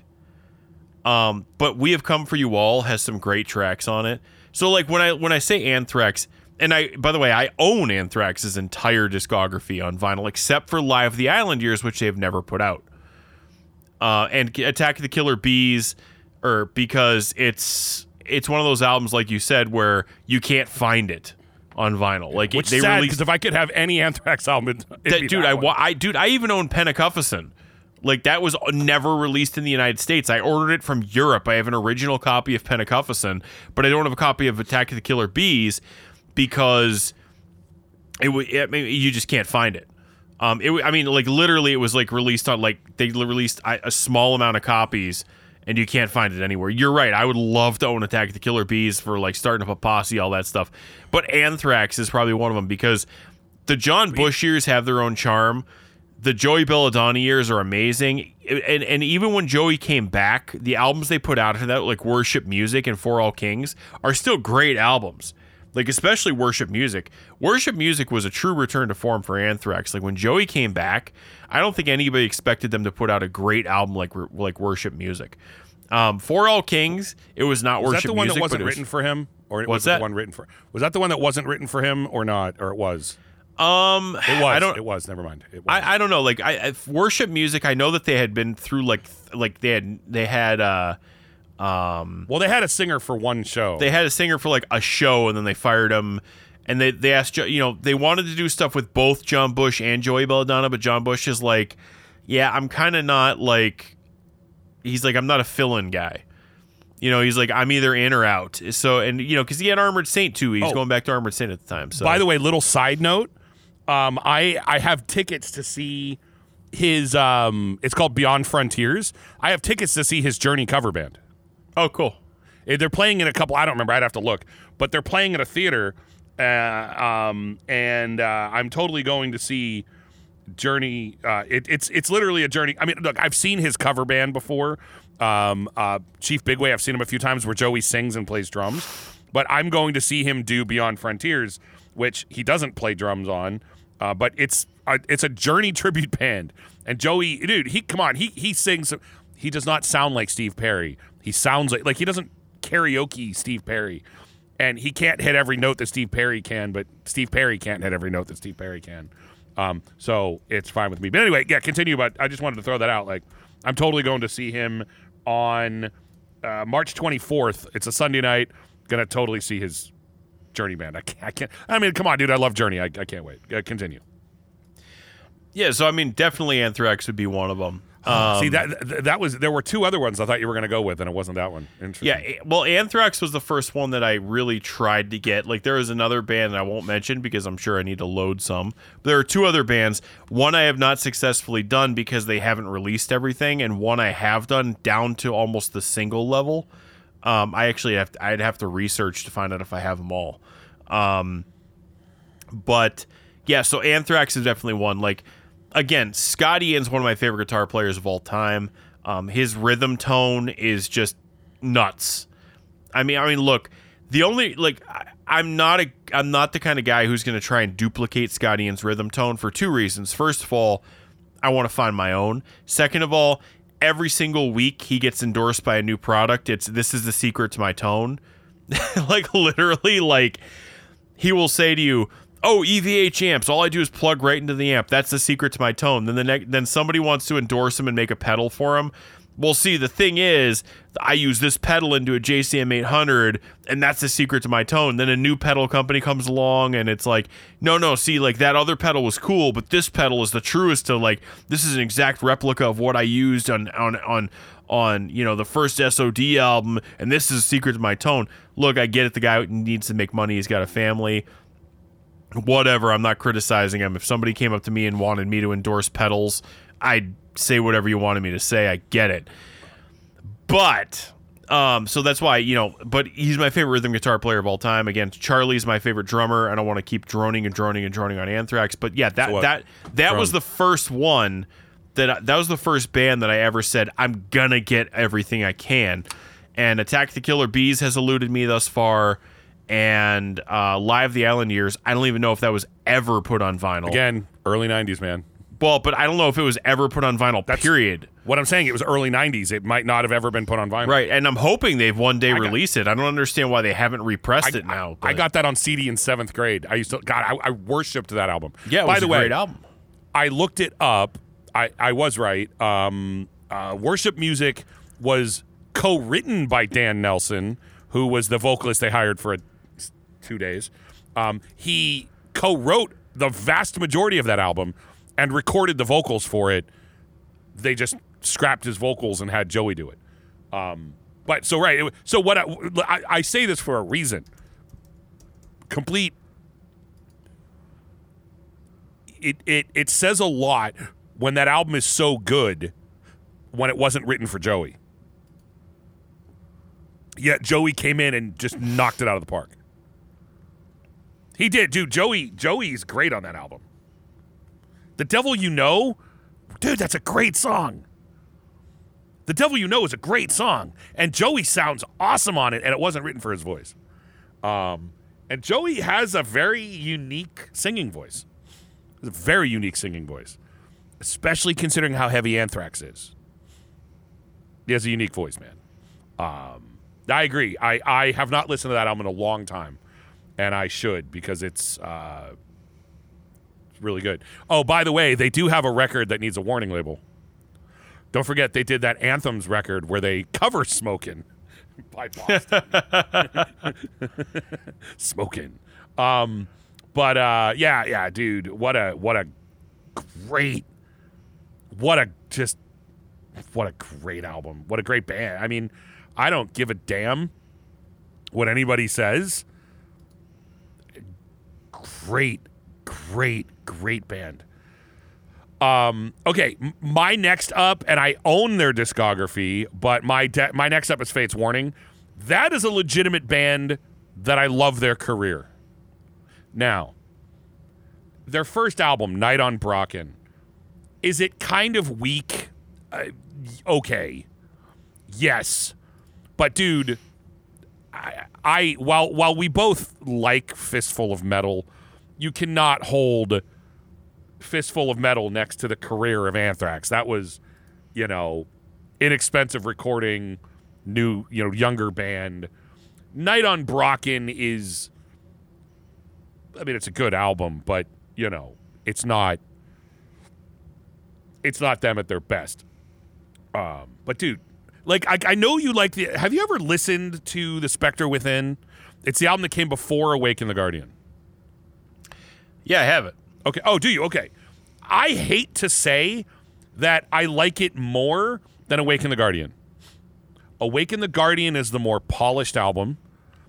It's recorded better, but I don't just mean recorded better.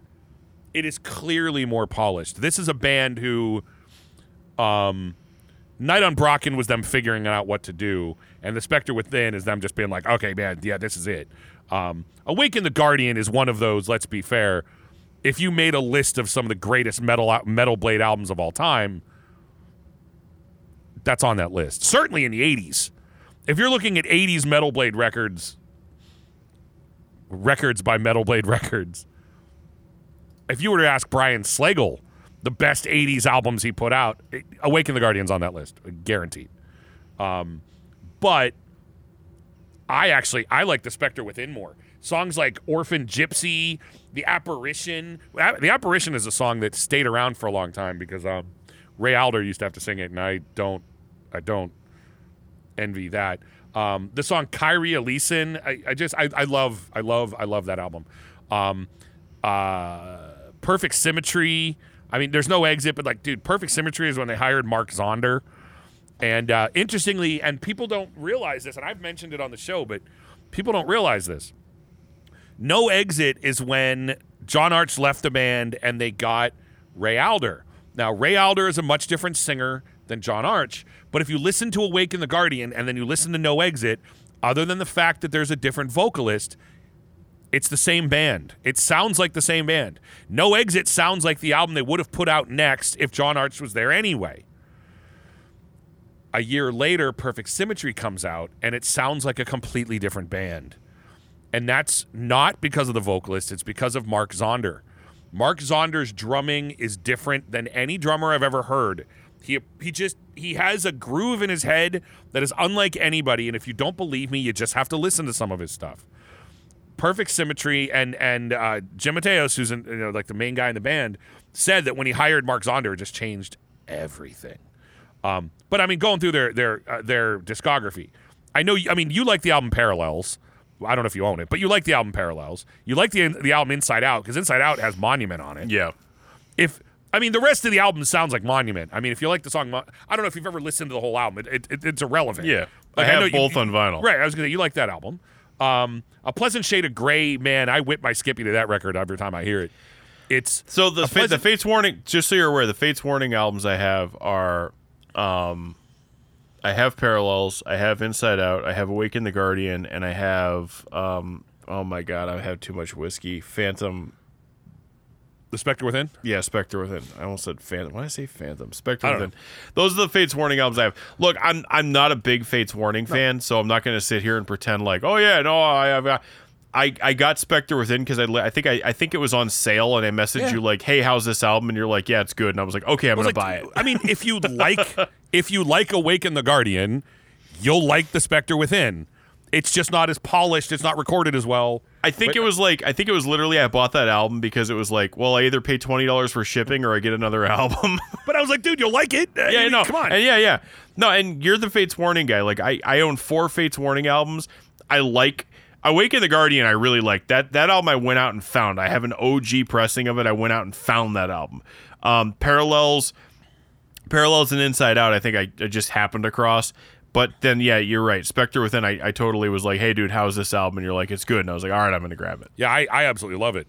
A Pleasant Shade of Gray, is there one that I would... You know what? A Pleasant Shade of Gray is an album that I would use for you on...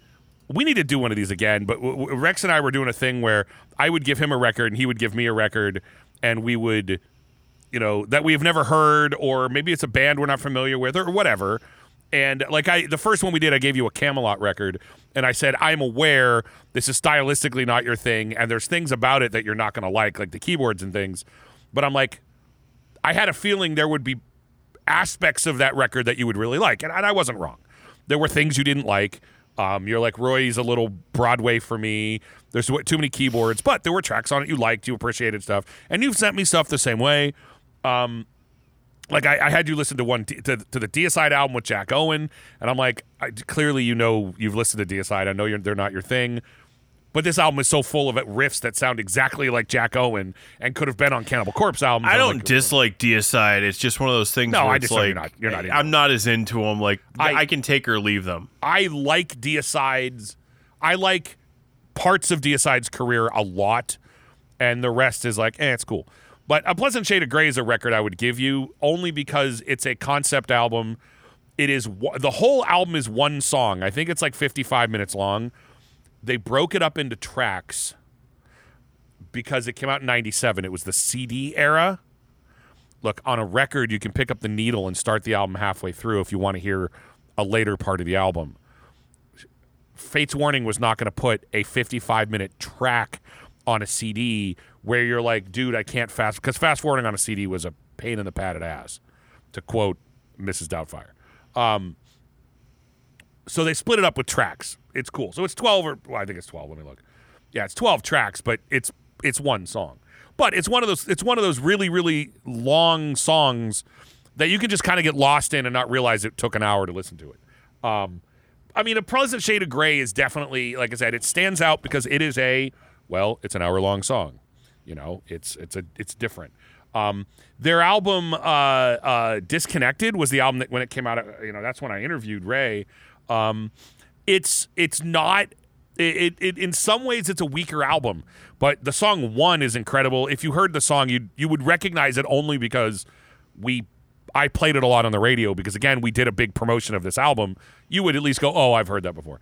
Plus the song Pieces of Me's on there. FWX has Another Perfect Day, which I've mentioned a million times, is a song that I am someone who has pretty severe anxiety that at times is really bad, and at times it's not, but at times it's really bad.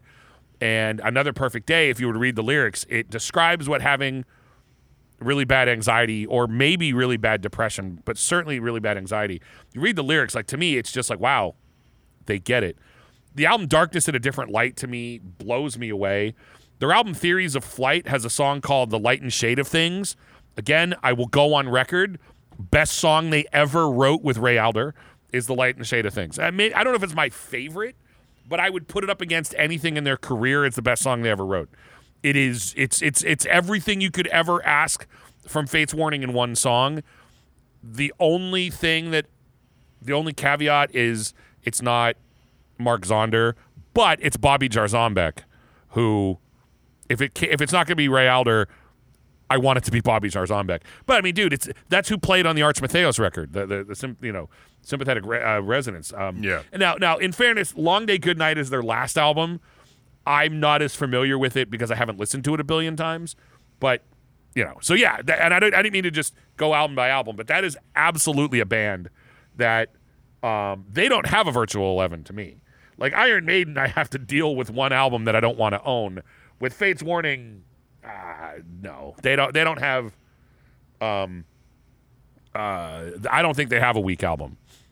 It's very possible that someone would like the John Arch era and not the Ray Alder era, or vice versa, in the same way that you might like the Paul Di'Anno era and not the Bruce era, or maybe you like the Bruce Dickinson era of Iron Maiden, but not the Paul Di'Anno era. I get it. They're very different. I like them both. But Fates Warning would probably be my number 2 of a discography I want and don't think I could live without. All right. All right, so I mean, there's two big ones for me that I think you would have to throw out there, but so the one that I really want right now, and that's eluding me because there's 2 albums they haven't released on vinyl, at least not since I've been back into it or had the opportunity to buy them, that aren't picture discs, is Cannibal Corpse. Yeah, that was actually who I thought you'd mention first, but yeah. No, I mean, what two aren't on vinyl or easily attainable on vinyl? Torture. Oh, okay. Torture, they only ever, as far as I'm aware, they only ever did as a picture disc, which I tend not to buy picture discs. They don't sound as good, plus they're kind of annoying. Yeah, there's a couple of times I have due to lack of options. I have as well, and I do own a couple. But I would want Torture in a regular, and Evisceration Plague is the other one. Really? Yeah. Dude, I love that album.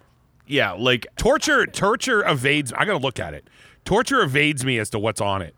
Strangulation Chair. Okay, dude. I'm gonna throw this out, dude. Clearly, Torn Through. I love that song. Tore through with vengeance to pay. I always love the line, "In hell I will kill you again." I always love that line. Oh, dude, no, that's an album. Oh, really, dude? Of their last 15 years. Man, between Evisceration, Plague, and Torture are my favorites of them. I will take those. Those are my 2 favorites.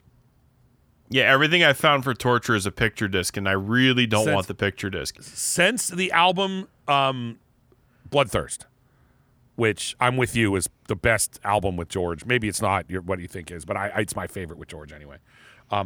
Starting with Gore Obsessed, it's Torture and Evisceration Plague that I really like. I don't dislike any of them. And do you like the song Scourge of Iron? For some reason I thought you didn't. I'm kind of indifferent to it. I love that song, and dude, the Strangulation Chair, I'm with you. Evisceration Plague has Priests of Sodom. Dude, what a great way to start an album. So Metal Blade did put out Torture on vinyl. I just looked it up, and the only one for sale is $299. Not happening. Exactly. Not happening. But you basically have their discography, right? Those are the only two I'm missing. I have Live Cannibalism. I have all of their other albums. I've had all of their other albums for a long time. We'll basically say you have their entire album that is not. I have everything. I have everything that I've had the ability to buy. Evisceration Plague, like again, Torture and Evisceration Plague. Yes, I could own them, but I'm not spending $300 on one record that was released like less than 10 years ago. They're eventually going to repress both. I mean, they've been going back through their discography. I think they're up to like The Bleeding now. They just did. Actually, no, I think they're up through Gallery of Suicide. So they are. Yeah. So I have their discography up through Bloodthirst. Yeah, I have, which is interesting because I have all the Barnes albums. No, wait, I don't. Yeah, I do have all the Barnes albums. I don't own Vile, which I get it is a Corpse Grinder album. I am I'm 90% sure. I have almost bought Vile a number of times. 1,500 records. You're like, wait, do I own that, dude? I do it all the time. I'd have to look at my database. Yes, I'm 99% sure I own Vile. There are albums I know for a fact I own, and plenty I can't remember if I bought them or not. But you have to remember too, I owned them all on CD. Sometimes I forget which ones I bought on. Well, that's not true. I owned them all up through Gore Obsessed on CD, and after that, me I too. quit buying CDs. Yeah, but so I have Eaten Back to Life. I have Butchered at Birth. I know I have Tomb of the Mutilated and The Bleeding. I have Gallery of Suicide, Bloodthirst, and Live Cannibalism. Because I mean, honestly, that's the Cannibal Corpse I listen to for the most part. And I do have Chaos Horrific and Violence Unimagined because they came out in the last few years. I don't have Red Before Black, though I do like that album. I do have that one, yeah. I bought that one on release day. A Skeletal Domain, I love the album, but I'm not going to rush out to buy it. But I would love to have Torture and Evisceration Plague. Kill, I hardly remember. I mean, The Time Is Kill is Now. Cool. Kill is a great album. You need to listen to it again. No, I know. You know what? My only problem with them is in the Corpse Grinder era, after Bloodthirst, dude, it all blends together in my head, man. Yeah, and you're right. And Gore Obsessed and Wretched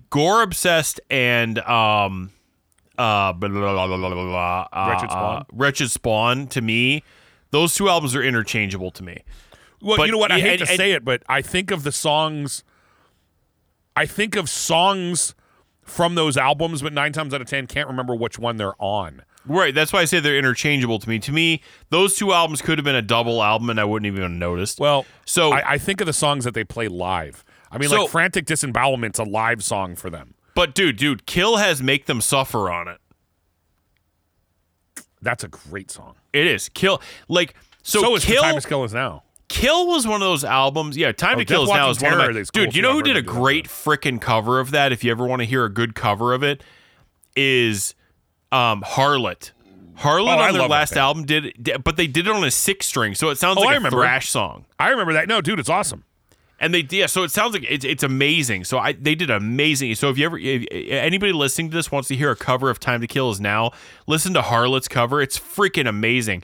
I got their last album, and I loved it. I loved Harlot's album before that. Like, in my opinion, When Darkness Meets the Light is an absolute masterpiece of a song. Like, I'm talking like it might actually crack my top songs of all time. So I got their follow-up to it, and the Time to Kill Is Now cover just blew me away. But Make Them Supper. You know why I say Make Them Supper? I always picture that somebody made a meme of Corpse Grinder, and he's standing there with his family, and the caption says "Make them supper." That's why I always call that song "Make Them Supper." But so "Make funny. Them Suffer" is an amazing song.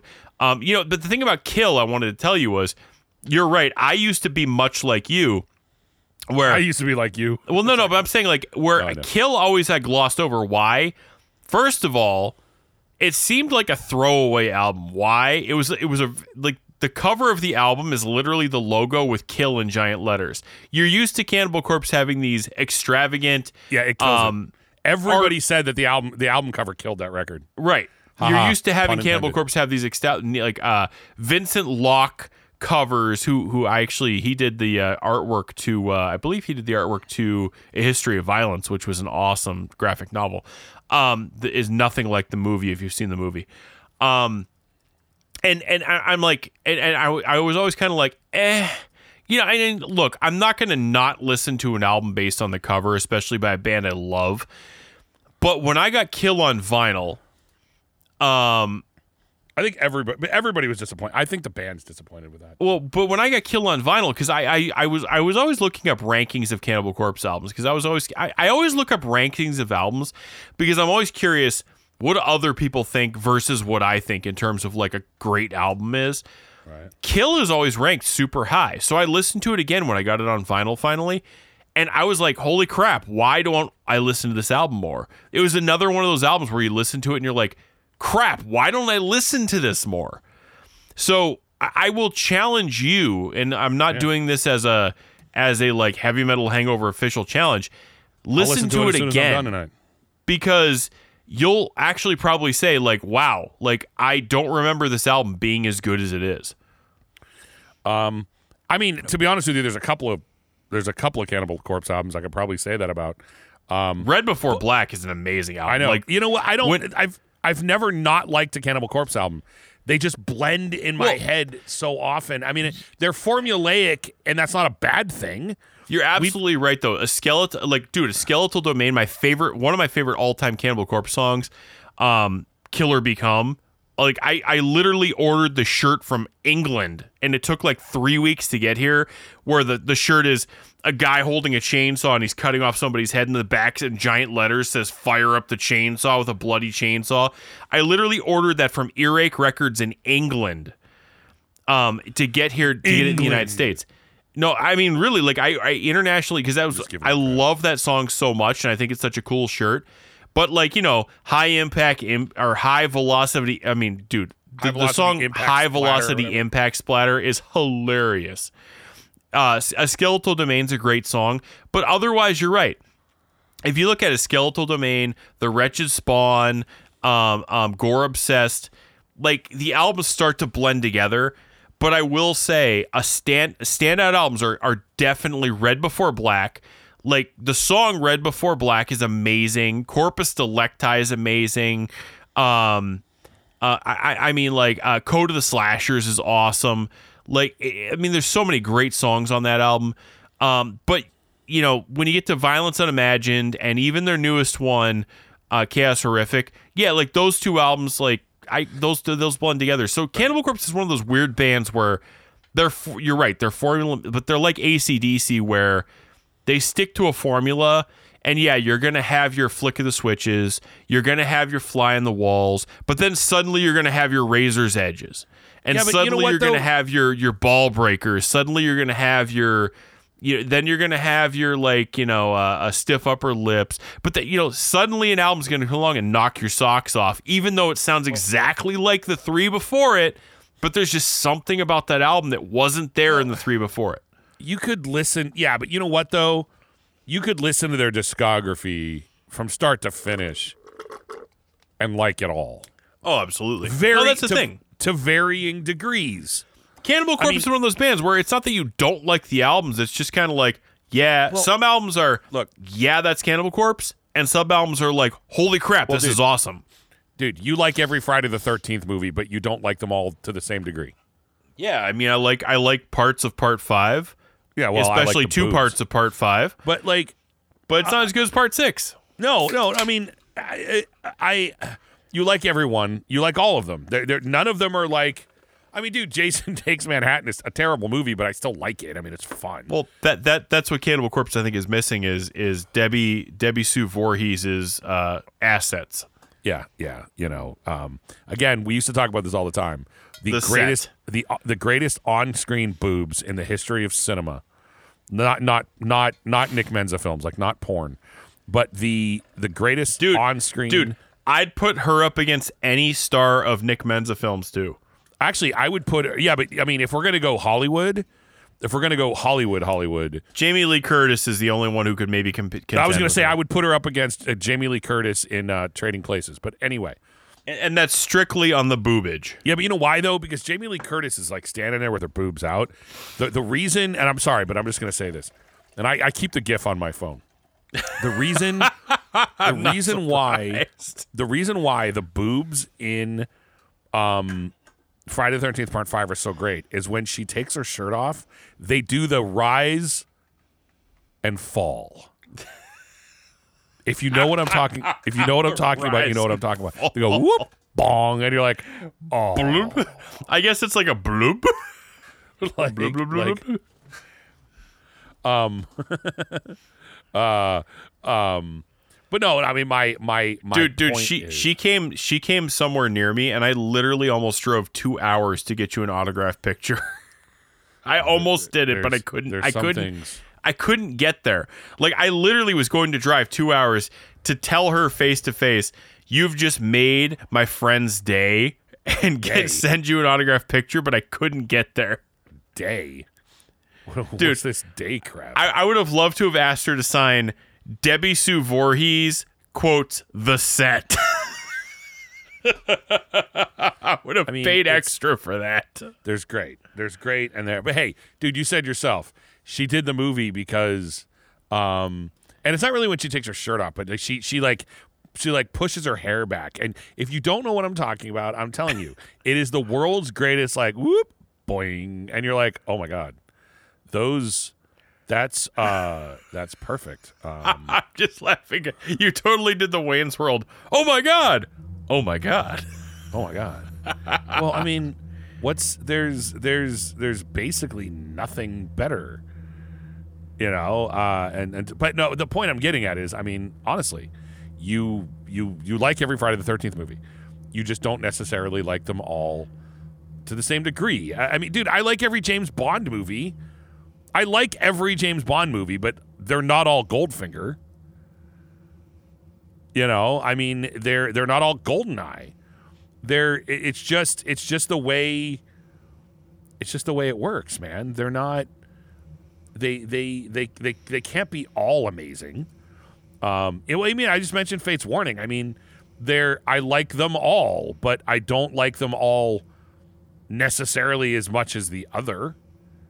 I mean, that's not going to happen. But yeah, I mean, dude, it's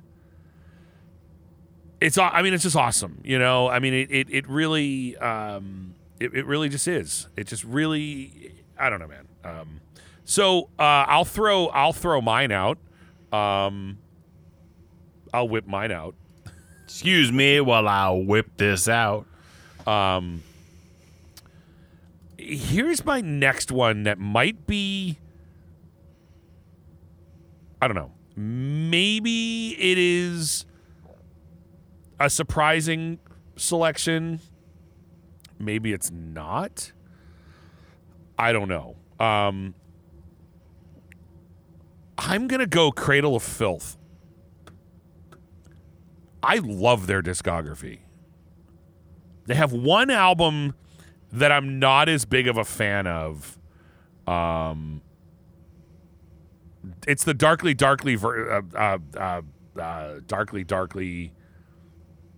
something. I have to look. Hold on. Darkly Venus Aversa. I gotta look. Hold on. Only album of theirs I'm really not generally a big fan of is Nope, not that one. I like Darkly Venus Aversa. I don't remember what I said. Maybe I said it right. I don't remember. I am not the world's biggest fan of that record, though. You know, I wouldn't I would not be upset about having it. You know what I mean? It's that kind of thing. But I think in the world of bands with a huge discography, and Cradle of Filth has a big discography, there is absolutely nothing on it I don't like. There just really isn't. I like all of it, man. And they're a band who I can get lost in their albums. I can listen to them all the time. They're see that the whoop bong. Wait, there you go. He's looking at the game. I'm like, see, I'm not wrong. But dude, I mean, starting from their first album, starting from The Principle of Evil Made Flesh, like, I love that album. Yeah, I mean, again, a band like Cradle of Filth is going to go back to Anthrax and a lot of the other bands. It's hard to compare their first album, lower budget, that sort of thing, with the rest of their career. Cruelty and the Beast, I loved that album for 20 years, and then when I heard the re-release, I'm like, okay, it's better. And by today's standards, I'm going to listen to the re-release before I listen to the original. But I've liked the original since it came out, you know. I listen to. I actually, Cradle of Filth is a band who I just turn on their discography. I do it all the time.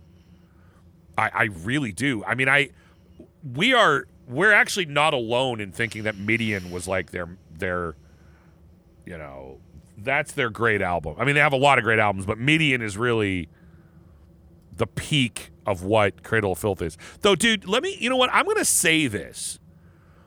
And people can get their panties in a bunch if they want to. Existence is futile or futile, however you want to say it. I think it's as good as it. I don't know how they put out an album in 2021. Like, dude, Existential Terror, Necromantic Fantasies. That album is really good. It's really good. But, dude, you have is it the Manicore? No, you have Cryptoriana. Right? Is it Cryptoriana you have? It's got a nice set of boobies on the cover. Well, that's vague. Yeah, I know. That's totally vague. No, I have their last two albums. Then, yeah, you have Cryptoriana and you have Existence of Futile. Right. Darkly Darkly, I'm not as big of a fan of, but whatever. Harder, Darker, Faster is great. Like, Tonight in Flames is great. Dirge Inferno is great. The Byronic Man is good. I Am the Thorn. It's a little less of a chaotic album. It's a little more like, the songs are a little bit simpler, but I really like it. Godspeed on Devil's Thunder is their only album that I don't listen to very often. Not to say it's not great. Nymphetamine, that's the album that has Gilded See You Next Tuesday, which I love that song. But that's also the song with Nymphetamine Fix on it, which is the song that's gotten really popular recently. Damnation in a Day I like. I don't listen to it as often. But Lovecraft and Witch Hearts I love. Bittersweets to Suck You By I absolutely love. The song All Hope in Eclipse is one of their best. Midian's amazing. Dusk and Her Umbrella. Like, I really do. Their discography just, I mean, it blows my skirt up start to finish, man. Would I count Cradle of Filth among my top few favorite bands? No, but that's what's interesting about a discography. Fate's Warning is one of my top few favorite bands. But dude, there are plenty of my favorite bands that are not on this list. Kiss is not on this list. Well, the problem with them is when you get into the late 80s. Half of their albums are terrible. Half of their albums are terrible. I'm sorry. Half their albums are terrible. And there's a difference between overlooking Virtual 11. It's like, well, dude, they have 15. I'm making this up. 15 of their 16 albums are amazing. You can deal with one crappy one. There's so much crappy Kiss, dude. So much crappy Kiss. Especially 90s Kiss. I mean, late 80s is bad. 90s Kiss is horrendous. Not all of the 90s Kiss is horrendous. Okay. I realize that Revenge, it has a couple of cool songs on it. But dude, like, Psycho Circus is garbage. What is it? Carnival of Souls is garbage. I like Alive 3, but that doesn't count. Hot in the Shade has 2 songs on it I like. Let me see. I got to look. 1, 2. Hot in the Shade has 2 songs I like, but I use that term kind of loosely too. Like, I wouldn't put it on my list of Kiss songs I like. Rise to It and Hide Your Heart, if they're like, if someone were to play them, I wouldn't say turn this off, but they're not songs I go out of my way to listen to. I mean, Crazy Nights is a good album, but even still, Crazy, crazy, crazy, crazy nights. It's 1 or 2 songs. Asylum is an amazing album. There's only what like one standout track. Like Tears Are Falling is a big song, but that's a great album. Animalize is a great album, even though Heaven's on Fire is like the only song off that record that people remember. I actually think Lick It Up is a crappy album. I like the song, but I'm not into that. Creatures of the Night's one of their best albums. Music from the Elder, I don't know. You can defend it all you want. It's mostly crap. Unmasked is crap. Dynasty is mostly crap. Yeah, I get it. Like 2000, there's a Sure Know Something. Sure Know Something is a track that I only really like it on Unplugged. I thought they did a great job with that Unplugged. The solo albums, if you want to count them, I'm sorry, there's one good one. There's 2 good ones. Yeah, Ace and maybe Paul. Paul sounds like a weak Kiss album. Like Jeans is only funny. And Like, and Peters is just like he tried to be Rod Stewart and failed. And the other problem with their discography too is the vast majority of their albums have songs I can't stand. Most of their albums are like one song you like or maybe 3/4 of it, but they don't put out albums that are really great start to finish. I mean, Dynasty is a mild exception, but that's because, dude, their producer, like, remember, he threw out the whole record. You know, Bob Ezrin threw the whole record out. If you remember that, like, the band came in to record that album, and Bob Ezrin took every song on that record and said, "You can't record these. These are all terrible." If I'm not mistaken, except for Detroit Rock City. And he changed a lot of it. So Destroyer is a great album because Bob Ezrin made sure it was a great album. But and I'm not saying every track on it is great, but it's pretty damn good. It's pretty, I mean, it's pretty damn good. You know, I know there's a song about Vinny when he was a kid, but otherwise it's a pretty, I'm a dick. And if you don't get the joke, you don't get the joke. I'm sorry. But for the most part, Kiss is hard. And dude, I'm still planning on getting a Kiss tattoo. I love Kiss, but they're not making my discography. You know, there's a handful of records. Metallica wouldn't. Well, Megadeth. I love Megadeth. No way in hell are they making my discography. They've got a handful of turd records. Total handful of turd records. Despite having some of my favorite albums of all time, they have some turd. All right, what else you got? I don't know if I asked you or me, but whatever. I'm asking you because you're drinking a lot, and I'm not. All right, let me think here. I'd have to think here for a second. I mean, there's one band, but it's just obvious, and it seems lazy to me to say. What's that? It'd be Slayer. Yeah, I was going to say Cannibal Corpse and Slayer. Except Repentless There's one. sucks. Except is a good one, but anyway, go on. Well, yeah, but Repentless sucks. Yeah. And I only own Repentless because I literally got it on sale for like $10, and I said, completes the set. Nah. No. But not the set. You know what, though? Again, if it completed the set, I would have bought it for $50. Here's the thing. I forgot about Virtual 11 because again, like I said, with Kiss, it's hard because I'm like, dude, half of this sucks. If Megadeth's Risk was their only like really crappy album, I would forgive it. But they have a bunch of records I don't care about. Slayer, the thing about Slayer is, dude, they have the rest of their discography are albums you really like. They're albums you really like. Again, I can't imagine you like them all to the same degree. Correct. But you're not going to... There's really no band you're going to like them all equally. I like the first 5 King's X albums equally for different reasons.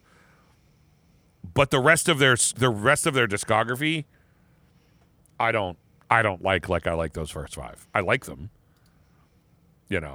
But like Ear Candy's borderline a Beatles album. I don't listen to it that often. I love Tapehead, but so yeah, dude, you can forgive them for Repentless if you like the rest of the albums. Yeah, so the thing about it is, like, Repentless is the big glaring thing I hate. I mean, look, I know a lot of people try to defend Repentless because, it's a Slayer album, it can't be bad. But well, it can be. It sucks. Well, no, the problem I have is Slayer got to be one of those bands in the Big Four where they eventually got to be beyond reproach, meaning any Slayer is better than no Slayer. Because Anthrax, a lot of people didn't like him to begin with. Metallica, obviously, they did the whole, like, load reload into, like, Saint Anger, blah, blah, blah.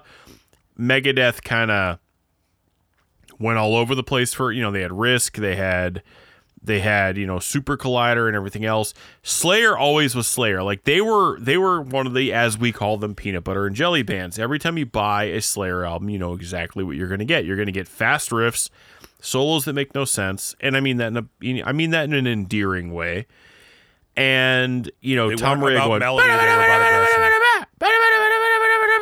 aggression. Like, so,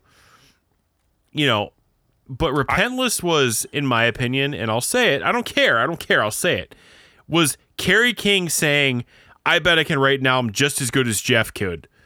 And he tried to do his best Jeff Hanneman impression and fell flat on his face.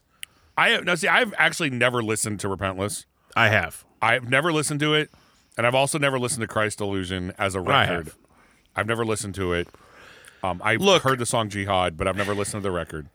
Look, I mean, the bottom line is this with Slayer. It's just me not caring, but they Diabolus in Musica is normally referred to as their worst album, depending on your feelings on Repentless, because that was the first album they downtuned on. They tried a bunch of nu metal stuff. Like, this is back when Slipknot was coming out. A lot of these nu metal bands were coming out, and Slayer was trying to stay relevant. Because if there's something Kerry King wants more than anything, it's to remain relevant. But can I say this? Yeah. History has not been nice to Diabolus in Musica. It was a liked album at the time. I like some tracks on it. What I'm saying is, anybody who says they don't like it because it was stylistically very 1998, dude, Bitter Peace and Stain of Mind. Dude, Stain of Mind was a big song for them. Dude, Stain of Mind is still, I think they still play it. So, you always like the song Scrum.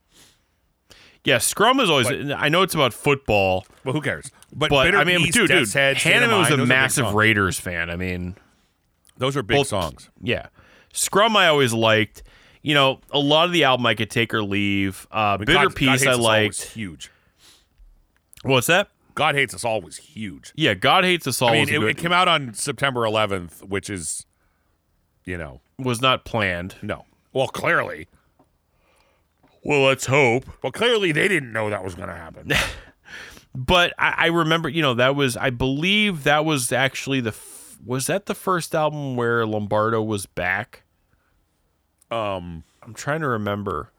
No. The album I think of with him being back is, to me, dude, World Painted Blood was when he came back. No, he was back way before that. Well, he wasn't. He was on World Painted Blood. Let me see. He was not. No, he was definitely on God Hates Us All. All. Oh yeah, you're right. No. He was on Christ Illusion. Paul was on God Hates Us All. He came back on Christ Illusion. Okay, like I thought for sure he was back on God Hates Us All. It was definitely Paul. Maybe Lombardo was on the tour. I remember we saw. It's possible. You know what? It's possible because I've never seen him with Dave Lombardo. I've seen every iteration of Slayer that's been on an album. Right. I didn't see John Dett because he literally only did a tour. He filled in. But I saw Slayer with the original lineup. I saw Slayer with Paul Bostaff. I saw Slayer with Jeff Hanneman. I saw Slayer with Gary Holt. And any combination of those. Like, I saw them at any point in their career. I saw Hanneman with Bostaff. I saw Hanneman with Lombardo. I saw Holt with Bostaff. I saw Holt with Lombardo. I think Holt and Lombardo were on the same time, but I don't remember. I have never seen him with Dave Lombardo. Go figure. And I've seen Slayer at like 5 times. No. Actually, Gary Holt never toured with Lombardo. So I saw Holt with Bostaff. Because I saw them at Tattoo the Earth. I saw them at Ozfest 98 or 99. I saw them in Pittsburgh with you. And I saw them twice on their farewell tour. It was Paul every time. I saw them with Lombardo, I think, the year before. I wanted Jeff Hanneman's guitar picks, too, but... I saw them with Lombardo the year before the Big Four. Uh-huh. And that was, I think, Hanneman and Lombardo. And let me see here. Yeah, that would make sense because Lombardo left in 2013. Right. And Hanneman was still around. And I'd have to look at my I can't remember when the Big Four was. But, yeah, so they toured with Anthrax and Megadeth without Metallica. Right. And then the next year they toured the Big Four, and I think, and this is all hazy memory, I think that was the year I saw them with Holt and Lombardo, because I know for sure it was Lombardo at the Big Four. Well, let me throw this out. I actually thought Hanneman was on that tour, or I thought Hanneman was at the Big Four, but no, Hanneman was not at the Yankee Stadium Big Four. Everybody wanted him to be, and everybody was expecting him to come out and at least do a song because he did it at one of the European shows, but he never showed up. I know for a fact it was Gary. No, I'm with you, dude. I'm with you. I'm not the Slayer guy. Here's the thing. I like the album Divine Intervention. I know the band doesn't like the way it was recorded or mixed. A lot of people don't, but I will say this about Divine Intervention. I don't know, man. I guess I've had the album so long, I can't hear the album sounding any other way. My issue, and dude, I'm not trying to be negative because I know you really like Slayer. My issue is, dude, it's World Painted Blood that I can't listen to. To me, they walked up to Rick Rubin and said, "Could you make us sound like utter dog crap?" That album sounds like piss in a bucket. Dude, I couldn't tell you if the album is full of great songs or not. That could be their best album of all time. I can't stand what that album sounds like. I remember hearing it when it came out because a buddy of mine was a huge Slayer fan. And he's like, dude, I got the new Slayer and we're listening to it. And I was like, dude, how do you listen to this? Yeah. I can forgive a band in 1985 for putting out a record that doesn't sound very good. I can't forgive an album in 2009 of a huge band who paid Rick Rubin. How did that album make it? I don't know. World Painted Blood sounded like crap. I mean, it sounds like crap. Whether or not the songs are good, I hated what it sounded like so much. I like Psychopathy Red. I like World Painted Blood. I do like a lot of songs on that album. I couldn't get past how it sounds, and I hate saying that. But whether or not it was a good album, I couldn't get past the... Hate Worldwide's a good song. And I'm not doubting that it's got good songs on it. I couldn't. Yeah, it really did. I mean, I was in the same boat when I heard it. I'm like, it sounds like it was recorded like lazily. Like it sounded like all the guitars were in the next room. Like the guitars weren't to me thick. Like it was on purpose. Yeah, like to sound raw or something. Yeah, and that could have been, but World Painted Blood, I was really disappointed in, and it was. And when I heard the songs live, I was felt better about them. Oh, they're probably great live. You heard a couple live. I think they played World Painted Blood. I think they actually even opened with World Painted Blood when we saw them. It's just a terrible sounding album, in my opinion. If I'm remembering correctly, I think they opened with either. I think it was actually they opened with World Painted Blood when we saw them in wherever I don't know, Syracuse, wherever we saw them. We saw them because I saw them in Pittsburgh and then we saw them in Syracuse. Yeah.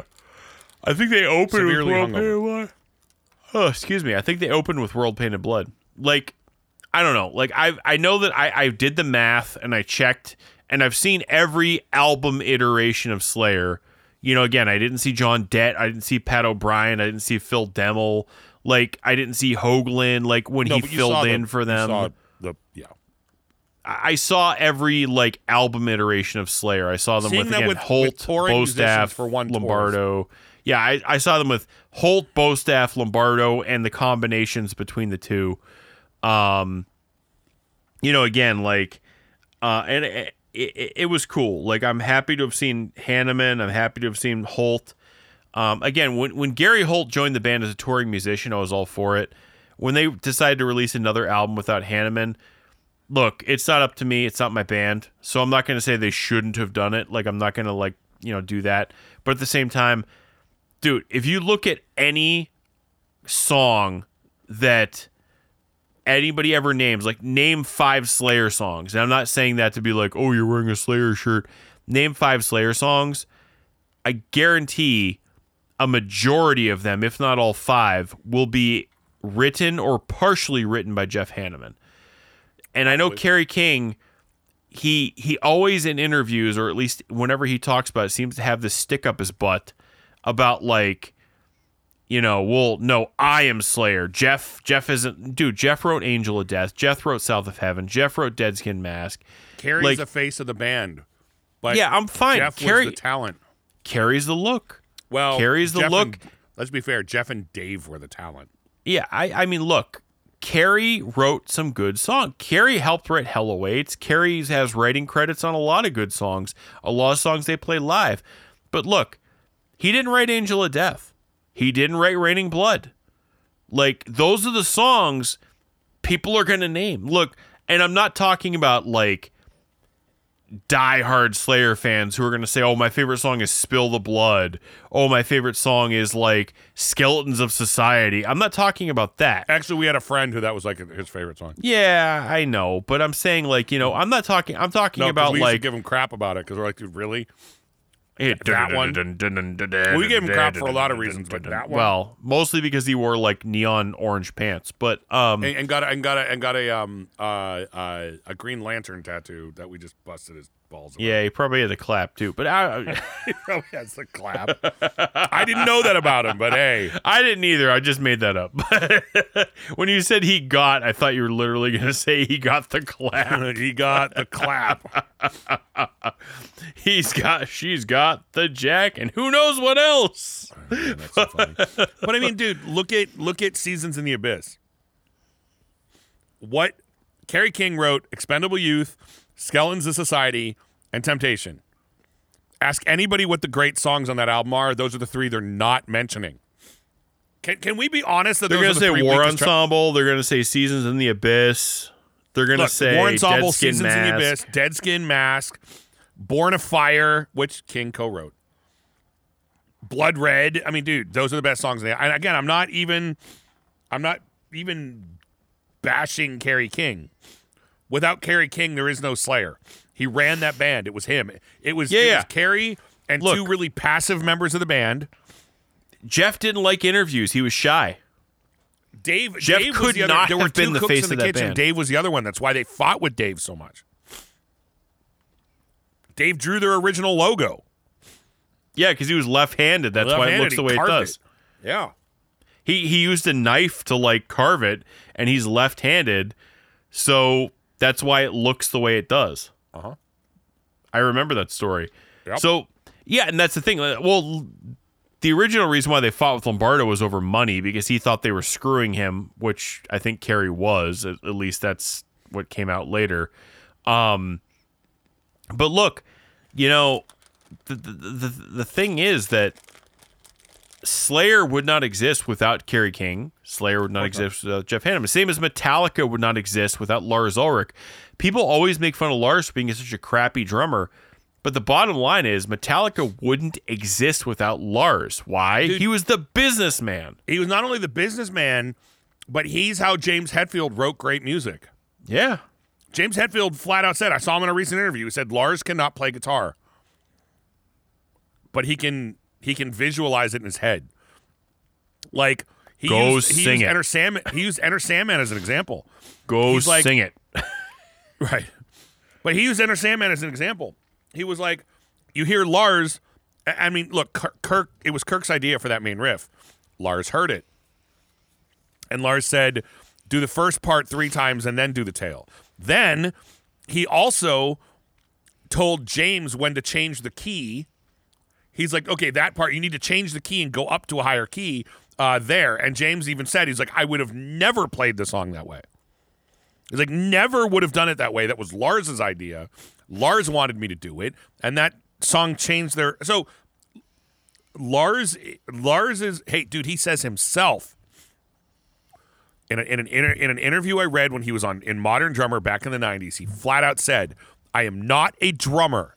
That is just the instrument I play in the band." His role in Lars's role in Metallica is not to be their drummer. That's just his instrument. His role in the band is the businessman and as a songwriter. Yes, James might walk in with a riff, but Lars is who takes that riff and makes a song out of it. Always did. That's why he's got credits on almost every damn album, probably all of them. That's why Lars gets songwriting credits. Lars can't play guitar, but Lars can write songs. Dude, yep. Lars is an obnoxiously talented guy. Just ironically not at what he does. No, just not on his instrument in the band. Just ironically not at his role. Well, no, that's the difference. That's not his role in the band. It's just the instrument he plays. No, I know. That's the difference. It just makes Lars is an obnoxiously talented guy, just not at his job. Right. I mean, Gene Simmons' role in Kiss is not to be a good bass player. Yeah, that's what people. I'm not saying he's not a competent bass player because he is, but that's the thing. People always you can't play. I mean, we've said this before. You can't play an instrument in a band for 50 years and not be. I mean, Lars is a competent drummer. He's just a lazy drummer. More than anything, Lars is a lazy drummer. Yeah, I mean that's why he pulls all the double bass out of songs, and that's why he whatever. But you know what? Vocalists at the end of the day, at his age. Vocalists at his age stop singing the high parts. You know what? Age, Lars is allowed to skip the double bass. You know what? At the end of the day, and I know normally this is a cop-out answer. At the end of the day, he's a millionaire and I'm not, so who the hell am I to criticize him? He's worth like $500 million.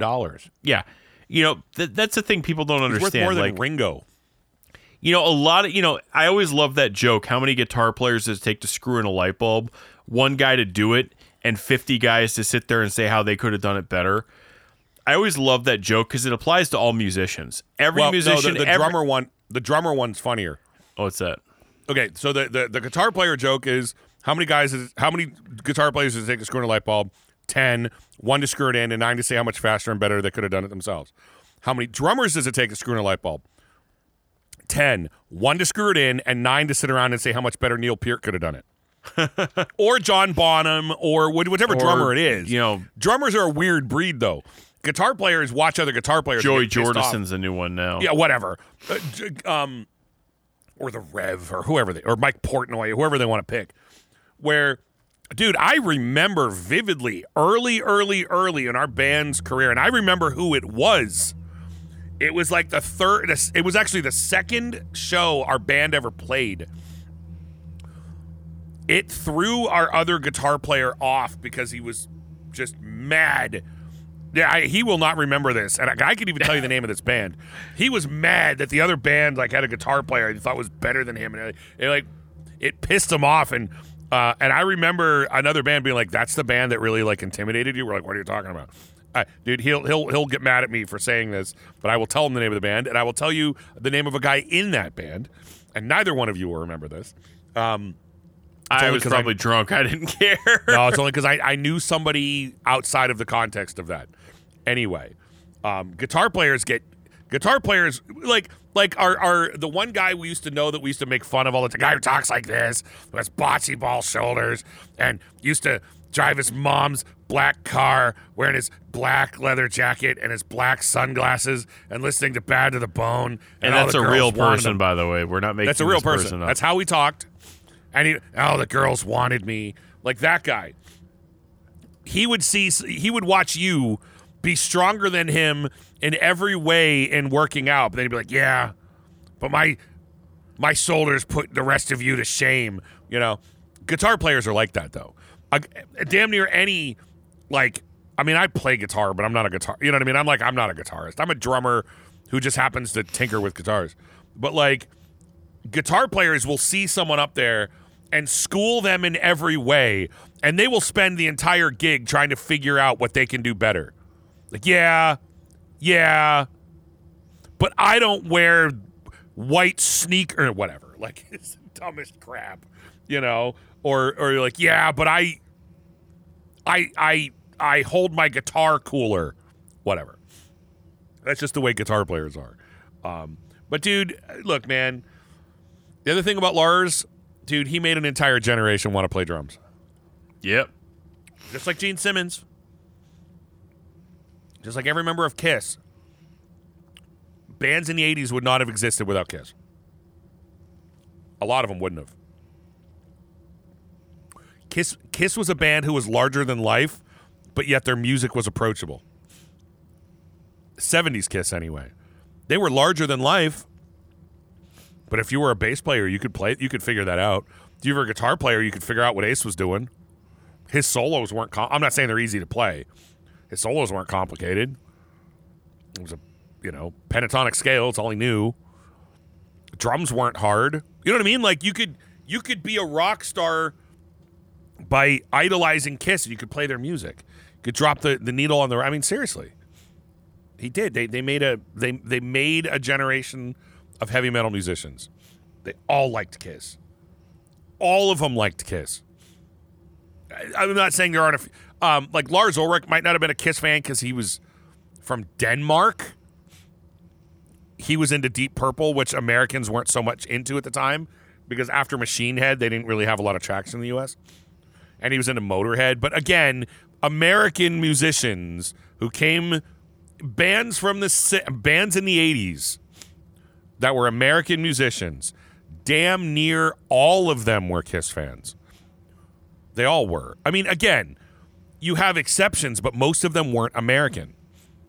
American bands were all into KISS. American musicians after Metallica were all into Metallica. Every drummer was influenced by Lars. If in that era. Between, like, at least Master of Puppets to the Black Album, every drummer was influenced by Lars. Every one of them. Like it or not, they were all influenced by Lars. Indeed. Maybe it wasn't their favorite drummer. Indeed. But Lars didn't have to be Neil. Hey, the fact that Lars couldn't actually play the songs on the record. Remember, like, they talk about how, like, in Justice for All, like, it was all taped, it was all pieced together because Lars couldn't play any of those songs all the way through. Yep. So what? People didn't care. It made them want to play drums. So what? I'm saying. I will always defend Lars. I will never say he was technically a great drummer. I'll bust Lars's balls. What you'll really never hear me say he's a bad drummer. You really won't. I'll say he's not technically as good as... I'm trying to think of drummers he's technically better than. Without jokingly saying Meg White, because that's just the obvious answer. Who was only in the band because they were married. I love how for years and years and years, Jack White just said it was his sister, but no, he was banging her. They were married or dating the whole time. They're not related. But, I mean, Eddie Trunk will tell you he's a better drummer than Lars. But, Eddie Trunk is a god, clearly, at least in his world. Yeah, but dude, Peter Criss was not technically a good drummer either. He's not. Peter Criss is not a great drummer, but dude, tell me KISS would have sounded like KISS with a different drummer. They wouldn't have. KISS in the 70s would not have sounded like KISS if someone else played drums for him. He had a unique kind of jazzy swing to the way he played. No, it wasn't technical. No, it wasn't necessarily hard to play. But dude, He had a feel to it. He had a swing to it. And that counts for a lot. It just does. You know? Let me ask you a question. And then we're about running out of time. Well, let's put it this way. We're running out of time. We're about out of time. Would Testament make your list? Part of me sees Testament being on your list. You know, I got to be honest with you. The thing about Testament for me, some of their albums just don't interest me. Really? Okay. Like, their last album, Titans of Creation. Yeah. It was a Testament album. Souls of Black doesn't interest me very much. I love The Ritual, by the way. Yeah, The Ritual's good. I have The Ritual. Dude, Electric Crown, come on. That's such a great song. I don't give a damn if everybody hates it. I love it. But, like, you know, Testament is very, very much so a peaks and valley band. I would be surprised if they don't tell you that. Like, that's why I say, like, I have no interest in collecting That's why Testaments. I was curious. Like for me, like, Testament is one of those bands I've had many opportunities to buy a lot of their discography, and I've passed. And ironically, the ones I want the most, like, I can see the album cover. It's The Planet. It's with the Disciples of the Watch on it. New Order? New Order, yeah. That album I want, but they haven't repressed. I love that album. Why haven't they repressed that one yet? They've done The Ritual. They've done Souls of Black. Like, where is that album? Disciples of the Watch is one of their signature songs. Why haven't they done that? It also has Into the Pit on it. Yeah, Into the Pit's good. Like, you know, yeah. But again, their first two albums are pretty amazing. Dude, Dark Roots Earth is an amazing album. Like, Practice What You Preach is okay, but kind of weak. But that's what I said. Souls of okay. Black is kind of weak. I like The Ritual. Low is okay. I have Low, I have The Gathering, and I have Demonic. Those albums are like awesome to me. Like that's, you know, when Chuck Billy started doing his death metal growls, I feel like that's when Testament, and also I feel like I'm obligated to own the song Trail of Tears. Formation of Damnation's good, but I I have that one too. The Formation of Damnation, it's got a couple really good songs. Like the title track on that album is insane. More Than Meets the Eye is awesome. That's the one I remember, yeah. Yeah, but like the rest of the album is just kind of like, yeah, it's Testament. And you're like, then that's the thing. There's nothing wrong with, yeah, it's Testament, but you know, when you're talking about collecting a discography, to me, it's songs you can't live without. You know, and albums you can't live without. Or at least, like I said, damn near all of them. Right. You know, like, you know, if there's a weak spot here or there, for me, Testament is, Well, Testament doesn't have a bad album, but they have a handful that I could care less if I ever owned. And that's the thing, and that's exactly it. Like Corpse, even their weak albums, like they have a couple songs on them that I'm like, yeah, I can't go without that. Like, you know, even if you want to say like Wretched Spawn or Gore Obsessed, I love Sanded Faceless. You know what though? I love Hatchet to the Head. You know what I mean? When a band has more than 10 albums, if there's one or two that you're not all that excited about, you're like, yeah, but dude, they're if a band is like 90% or better, you know, it's different like, if the band has 4 albums and one sucks, you're like, eh. If you want to look at it like, you know, as partial discographies, like BOC, I own every BOC album up till I think Fire of Unknown Origin. Once you go past Fire of Unknown Origin, it starts to suck. Black Label Society, I have every album up to like Mafia. I'd also buy Shot to Hell. I'd also buy Concrete Jungle. But like after that, I'm kind of like hit or miss with them because, and it has nothing to do with the fact that I don't like Black Label Society. It's just kind of like where you get into that, like, and I've talked about BLS before, where I was a massive, and I still am to a point, a massive BLS fan. I loved everything they had going on, but you know, Zach started releasing so many albums, it was just kind of like, you know, I got kind of sick of them. You know, like part of the charm of a band when they go away for a little while is you kind of begin to anticipate and want that next album. But when a band is releasing albums every 6 months, you're just kind of like, yeah, it's more of the same. Plus, and that was exactly it. It felt like a continuation of the previous album. So you're just kind of like, okay, well, it's more of the same. And there's nothing that stands out. I don't mind now that, back in the day, bands used to release albums every year. I don't mind that bands take a few years between albums because it only makes you look forward to it more. Yeah, I agree. Dude, I have the Ted Nugent discography up through including the one where he's what's the one where he's standing there in like a leather suit, like in dude, that one's so awesome. It's just Record Nugent. I have them all up through If You Can't Lick 'Em, Lick 'Em. But dude, actually I would love to have Spirit of the Wild because I'll be completely honest about Ted Nugent. Pretty much after State of Shock, they're for the most part not good albums. Intensity in 10 Cities is fun. It's a live album. But like I don't really like any of their albums for the most part after Weekend Warriors, except for I actually do really like the album Spirit of the Wild. It came out in 95. I don't think it's ever been on vinyl. But I like that because it has Fred Bear and Kiss My Ass on it and Spirit of the Wild. Like there's actually some songs on it I really like. But dude, I own all of the Ted Nugent discography on vinyl up through pretty much when they stopped making them on vinyl. And I don't even like most of them. So I could do without most of them. But I also found most of them for like $1 because no one cares about his Penetrated album. I know. Someone's going to be like, I love Penetrator. It's like, yeah. And you're the same guy who's going to tell me that Zipper Catches Skin is the best Alice Cooper album. But, If You Can't Lick 'Em, Lick 'Em is just because, the album's got a cool name. Now, there is great guitar playing on all of them. Every Ted Nugent album has great guitar playing. Of course it does. But they're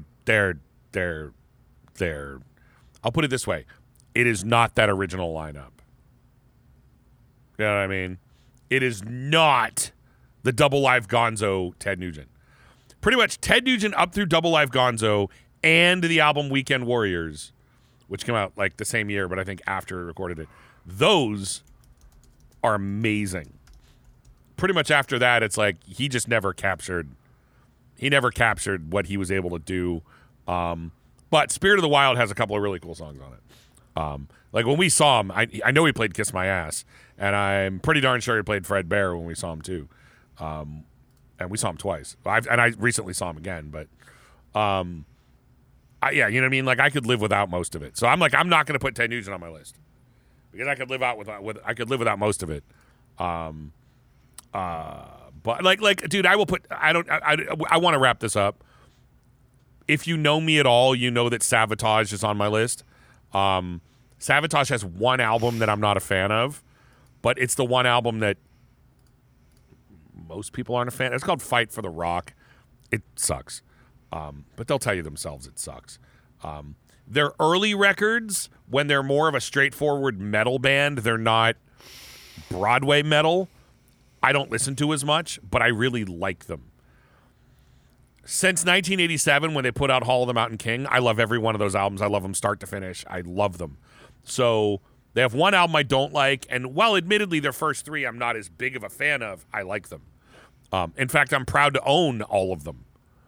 All re-released. But when they started re-releasing the Savatage records, I'm like, yep. Starting with Gutter Ballet, Hall of the Mountain King, Gutter Ballet, Streets, Edge of Thorns, Handful of Rain, Dead Winter Dead. Dude, I've if you could wear out a CD just from listening to it, I wore those out, man. Wake of Magellan's cool. Poets and Madmen is amazing. But, Dead Winter Dead is the album that they have a song called Christmas Eve on it. And when Trans-Siberian Orchestra put out Christmas Eve Sarajevo, that one, they didn't even re-record it. It's the same song. It's the same song from Dead Winter Dead. Except if you listen to it on Dead Winter Dead, you understand why it's called Christmas Eve in Sarajevo, and the song makes a lot of sense because it's part of the story. That is a concept record, and it's actually a beautiful part of that album. And I don't just mean the song, but it's a really big, it's an emotional record. It's a great album. And that song is like the Christmas miracle part of the album. It's great. But it became a hit, and then they released it with Trans Siberian Orchestra. But dude, Dead Winter Dead is mind blowing. Handful of Rain has the title track Handful of Rain and Taunting Cobras, and it's so good, man. It's hard for me, to even express how much I love those albums. I'm trying to think. So this one is, it's funny because there's a lot of bands where I like to collect partial discographies. Sure. Where I either like Iced Earth, for example, I have all the their Barlow 90s albums. block. Yeah. I have all the Barlow albums. Before Barlow, after Barlow, I don't really care. Again, I mentioned Blue Oyster Cult. I have all of their albums up till Fire of Unknown Origin. I'm trying to think of other ones. Like, for instance, Cattle Decapitation. I actually just ordered their first 4 albums. I'm missing one album to have their discography. I was never too familiar. And again, sometimes you grow into bands. We talked about Cattle Decapitation a lot on this show, where one of our listeners recommended us Death Atlas. You and I kind of were like, all right, fine, we'll listen to it. We weren't too into it because we had heard Cattle Decapitation before, and it wasn't our thing. It's still not my thing, but I like it. Yeah. What I mean is it's stylistically not my thing. Yeah, and it's not. I listened to the earlier albums. I bought them on vinyl because I almost got like a Cryptopsy feel for them or from them. Not that they sound anything like Cryptopsy, but they reminded me of those early Cryptopsy albums. And you grow into some of this older stuff. Like, for instance, the first time we heard Cattle Decapitation, we're like, ooh, this isn't our thing. And we're very careful to say, we never said it sucked. No, it just we're wasn't my thing. very careful to always say with a lot of music, this is not our thing. I mean, you want to throw a lady, you want to throw like a pop song at me, I'll tell you it sucks. You want to throw an Ariana Grande song at you, I'll tell you it sucks. You want to throw something where the guy's playing guitar or but that's garbage manufactured music. Right? You want to throw me something with a guy or girl's playing guitar, bass, drums, etc. I'll probably tell you, not my thing. It's good enough. You're like, whatever. If it's your thing, good for you. At least you're listening to something that the person didn't see the lyrics as soon as they walked into the studio for the first time. But I mean, like, there's other bands where I will honestly say I'm not as familiar with this discography, but I've never been disappointed by an album. Like Body Count's one. Dude, Ice-T is the coolest dude in the world. Period. Oh, I will say that definitively. The guy started off... Other than Jimmy Smits, I agree with you. Well, Jimmy Smits is cool for a different reason. Like, Jimmy Smits is a dude I'd like to buy a beer for because he's just that cool. Ice-T is a dude I like to hang out with. Like, if I ever saw him filming Law & Order, I'd be like, dude, I will buy you lunch if I can hear, like, 10 minutes of stories from you. Because the dude just seems like the coolest dude in the world. He was Matt Santos on The West Wing. I loved him in The West Wing too. But I mean, like, literally, like Ice-T is like how many people can honestly say they were legendary in the world of hip hop and successfully crossed over to the rock and metal world and are just as respected? Like, you may not like Body Count, it's not your thing, that's fine. But the last couple albums by them have been utterly awesome. You go back and you listen to other albums by them, and it's just so awesome. Dude, their cover of Institutionalized by Suicidal Tendencies, I'm obsessed with that song. I'm obsessed with that song because they changed all the lyrics. They didn't cover any of the lyrics whatsoever, but the lyrics are so much more relevant and so funny. Like, I just want to play my Xbox. Yeah. Like, the funniest part is like when he's singing, he's singing, he's like, so I just want to play my Xbox. My wife I'm paraphrasing. My wife comes in and says, I saw on Oprah that, guys who play video games don't love their wives. I don't give an F about Oprah. Oprah ain't got no man. Like, I just like so it's the best line in the entire cover they did though was this guy comes up and he goes, that ham sandwich is gonna kill you. The only way this ham sandwich is gonna kill me is if they figure out a way to shoot it out of an effing gun. Like, it's just awesome. Like, dude, Ice-T, And I follow him on Instagram and stuff like that. And he seems like the coolest dude in the world. Normally I don't get it. I would honestly, and I've actually commented and he's liked my post before where I'm like, I have never heard a single one of his hip hop albums, but I love Body Count, and that's enough for me. Well, and I think he's a generally liked guy too. I don't remember ever hearing stories of him being a douche or anything like that. I just saw an interview with a guy from, I don't know who he is, a guy from Wu-Tang Clan, where he's like the first time Wu-Tang Clan met Ice-T. Tang. Yeah. The first time they ever met him, Ice-T thought they were going to kick his ass because, like, back then, it was the hip-hop world and everything else like that. I don't know anything about the hip-hop world. I'm not trying to sound like I'm street smart or anything like that. But in actuality, they were fans of his. But Ice-T tells a story like, dude, yeah, I walk in the room and there's all these guys standing there from Wu-Tang Clan. And he goes, I thought they were going to kick my ass because of where I was from or whatever. But, they loved him, and he was respected and everything like that. So you're right.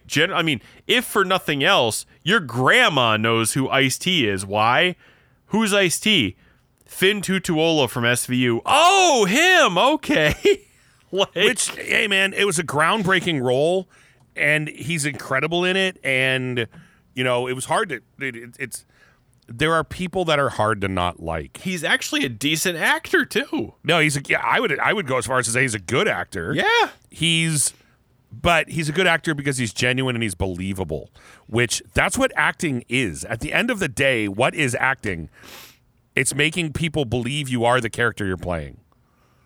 That's actually what acting is. It's not, the dramatic performance, it's the believable is really what makes you a real actor. What makes you, and dude, yeah, okay. He was playing an extension of himself maybe, right? But so what? You're going to tell me he wasn't believable? And he was believable in that role the first episode he was on. It's like watching The Sopranos. You're going to tell me that Paulie Walnuts wasn't believable? No, he's not a Shakespearean actor. But it's believable, man. It's believable. Yeah, James Gandolfini was probably the better actor, the more seasoned actor on The Sopranos. But any of those guys that played mobsters and you believed, well, and again, some of them really were, but who cares? It's all about being believable. All right, anyway. There's a couple other bands I want to talk about. A couple other ones that will this topic will resurface. I just want to say one thing. Yeah, Goat Hua. Goat Hua. Yeah, we got to mention Goat Hua. We're only going to be pronouncing that name Goat Hua like this for the rest of the show, in perpetuity, like forever. From now on, they are no longer Goat Whore. They're Goat Hua. Hey, I just wanted to mention that. Hey, she was a Hua. Anyway, okay. So this Goat record Hua. is pushing. It's pushing 3 hours. Holy moly! It's not pushing ass. If it was, I mean, if it was, Duff would have his wallet out. Yeah, I would. Well, I do. You told me before you started the show, hey, are you ready to start the show? Yeah, just let me go get my wallet. And you're like, why? Do you need a rubber? I was like, well, for after the show. It was just an odd thing. Wait, let me go get my wallet. And I'm like, well, what? I thought I might go shopping. I thought I got one of my cards. I got a new one. I got one of my cards. I got a new one, and it's like, oh, I don't know what the security code in the back is. For Huas. Or Huas. But anyway, all right. So let's stop it here, mainly because we could do this forever. And there's that's a couple good because I gotta pee. Yeah, I gotta tinkle pretty bad myself. I don't want to tinkle myself. I have to tinkle. And I don't have a bladder buster on. No, I gotta take a squirt. Like in 1989's Batman. If you don't know what I'm talking about, check out our Instagram or Facebook. Anyway, so fun discussion. It went from nowhere to anywhere and ended up somewhere. That's kind of how our show works, folks. We talk about something, and it builds into something else, and oftentimes that becomes the topic. So lots of fun. Anyway, we always say it. Look, we're not paid to do the show. We have no sponsorships. We run no ads. We don't have a Patreon. We're not trying to make money off the show. And it's entirely because we feel, she was a hua. No, we feel, because we think it's our listeners like it better because they know everything that we say is from us, and they don't have to listen to commercials. And also, we don't make money off the show because it's meant for us to have fun. We have jobs, and this show is not a job. It's just fun for us, and hopefully fun for you. Don't forget also Facebook, Instagram, The Heavy Metal Hangover. We're not on X, X-rated, yes, but we're not on X or anywhere else. But Facebook and Instagram, get a hold of us at The Heavy Metal Hangover. And if we don't get back to you quickly, it's because we don't sit on those sites very long. I really don't. But I have been awful with social media lately. Yeah. I haven't. I've been actually trying to unplug a little more. So yeah, just realize we're not ignoring you. It's just we don't go on there very often. Yeah. So we just don't see it.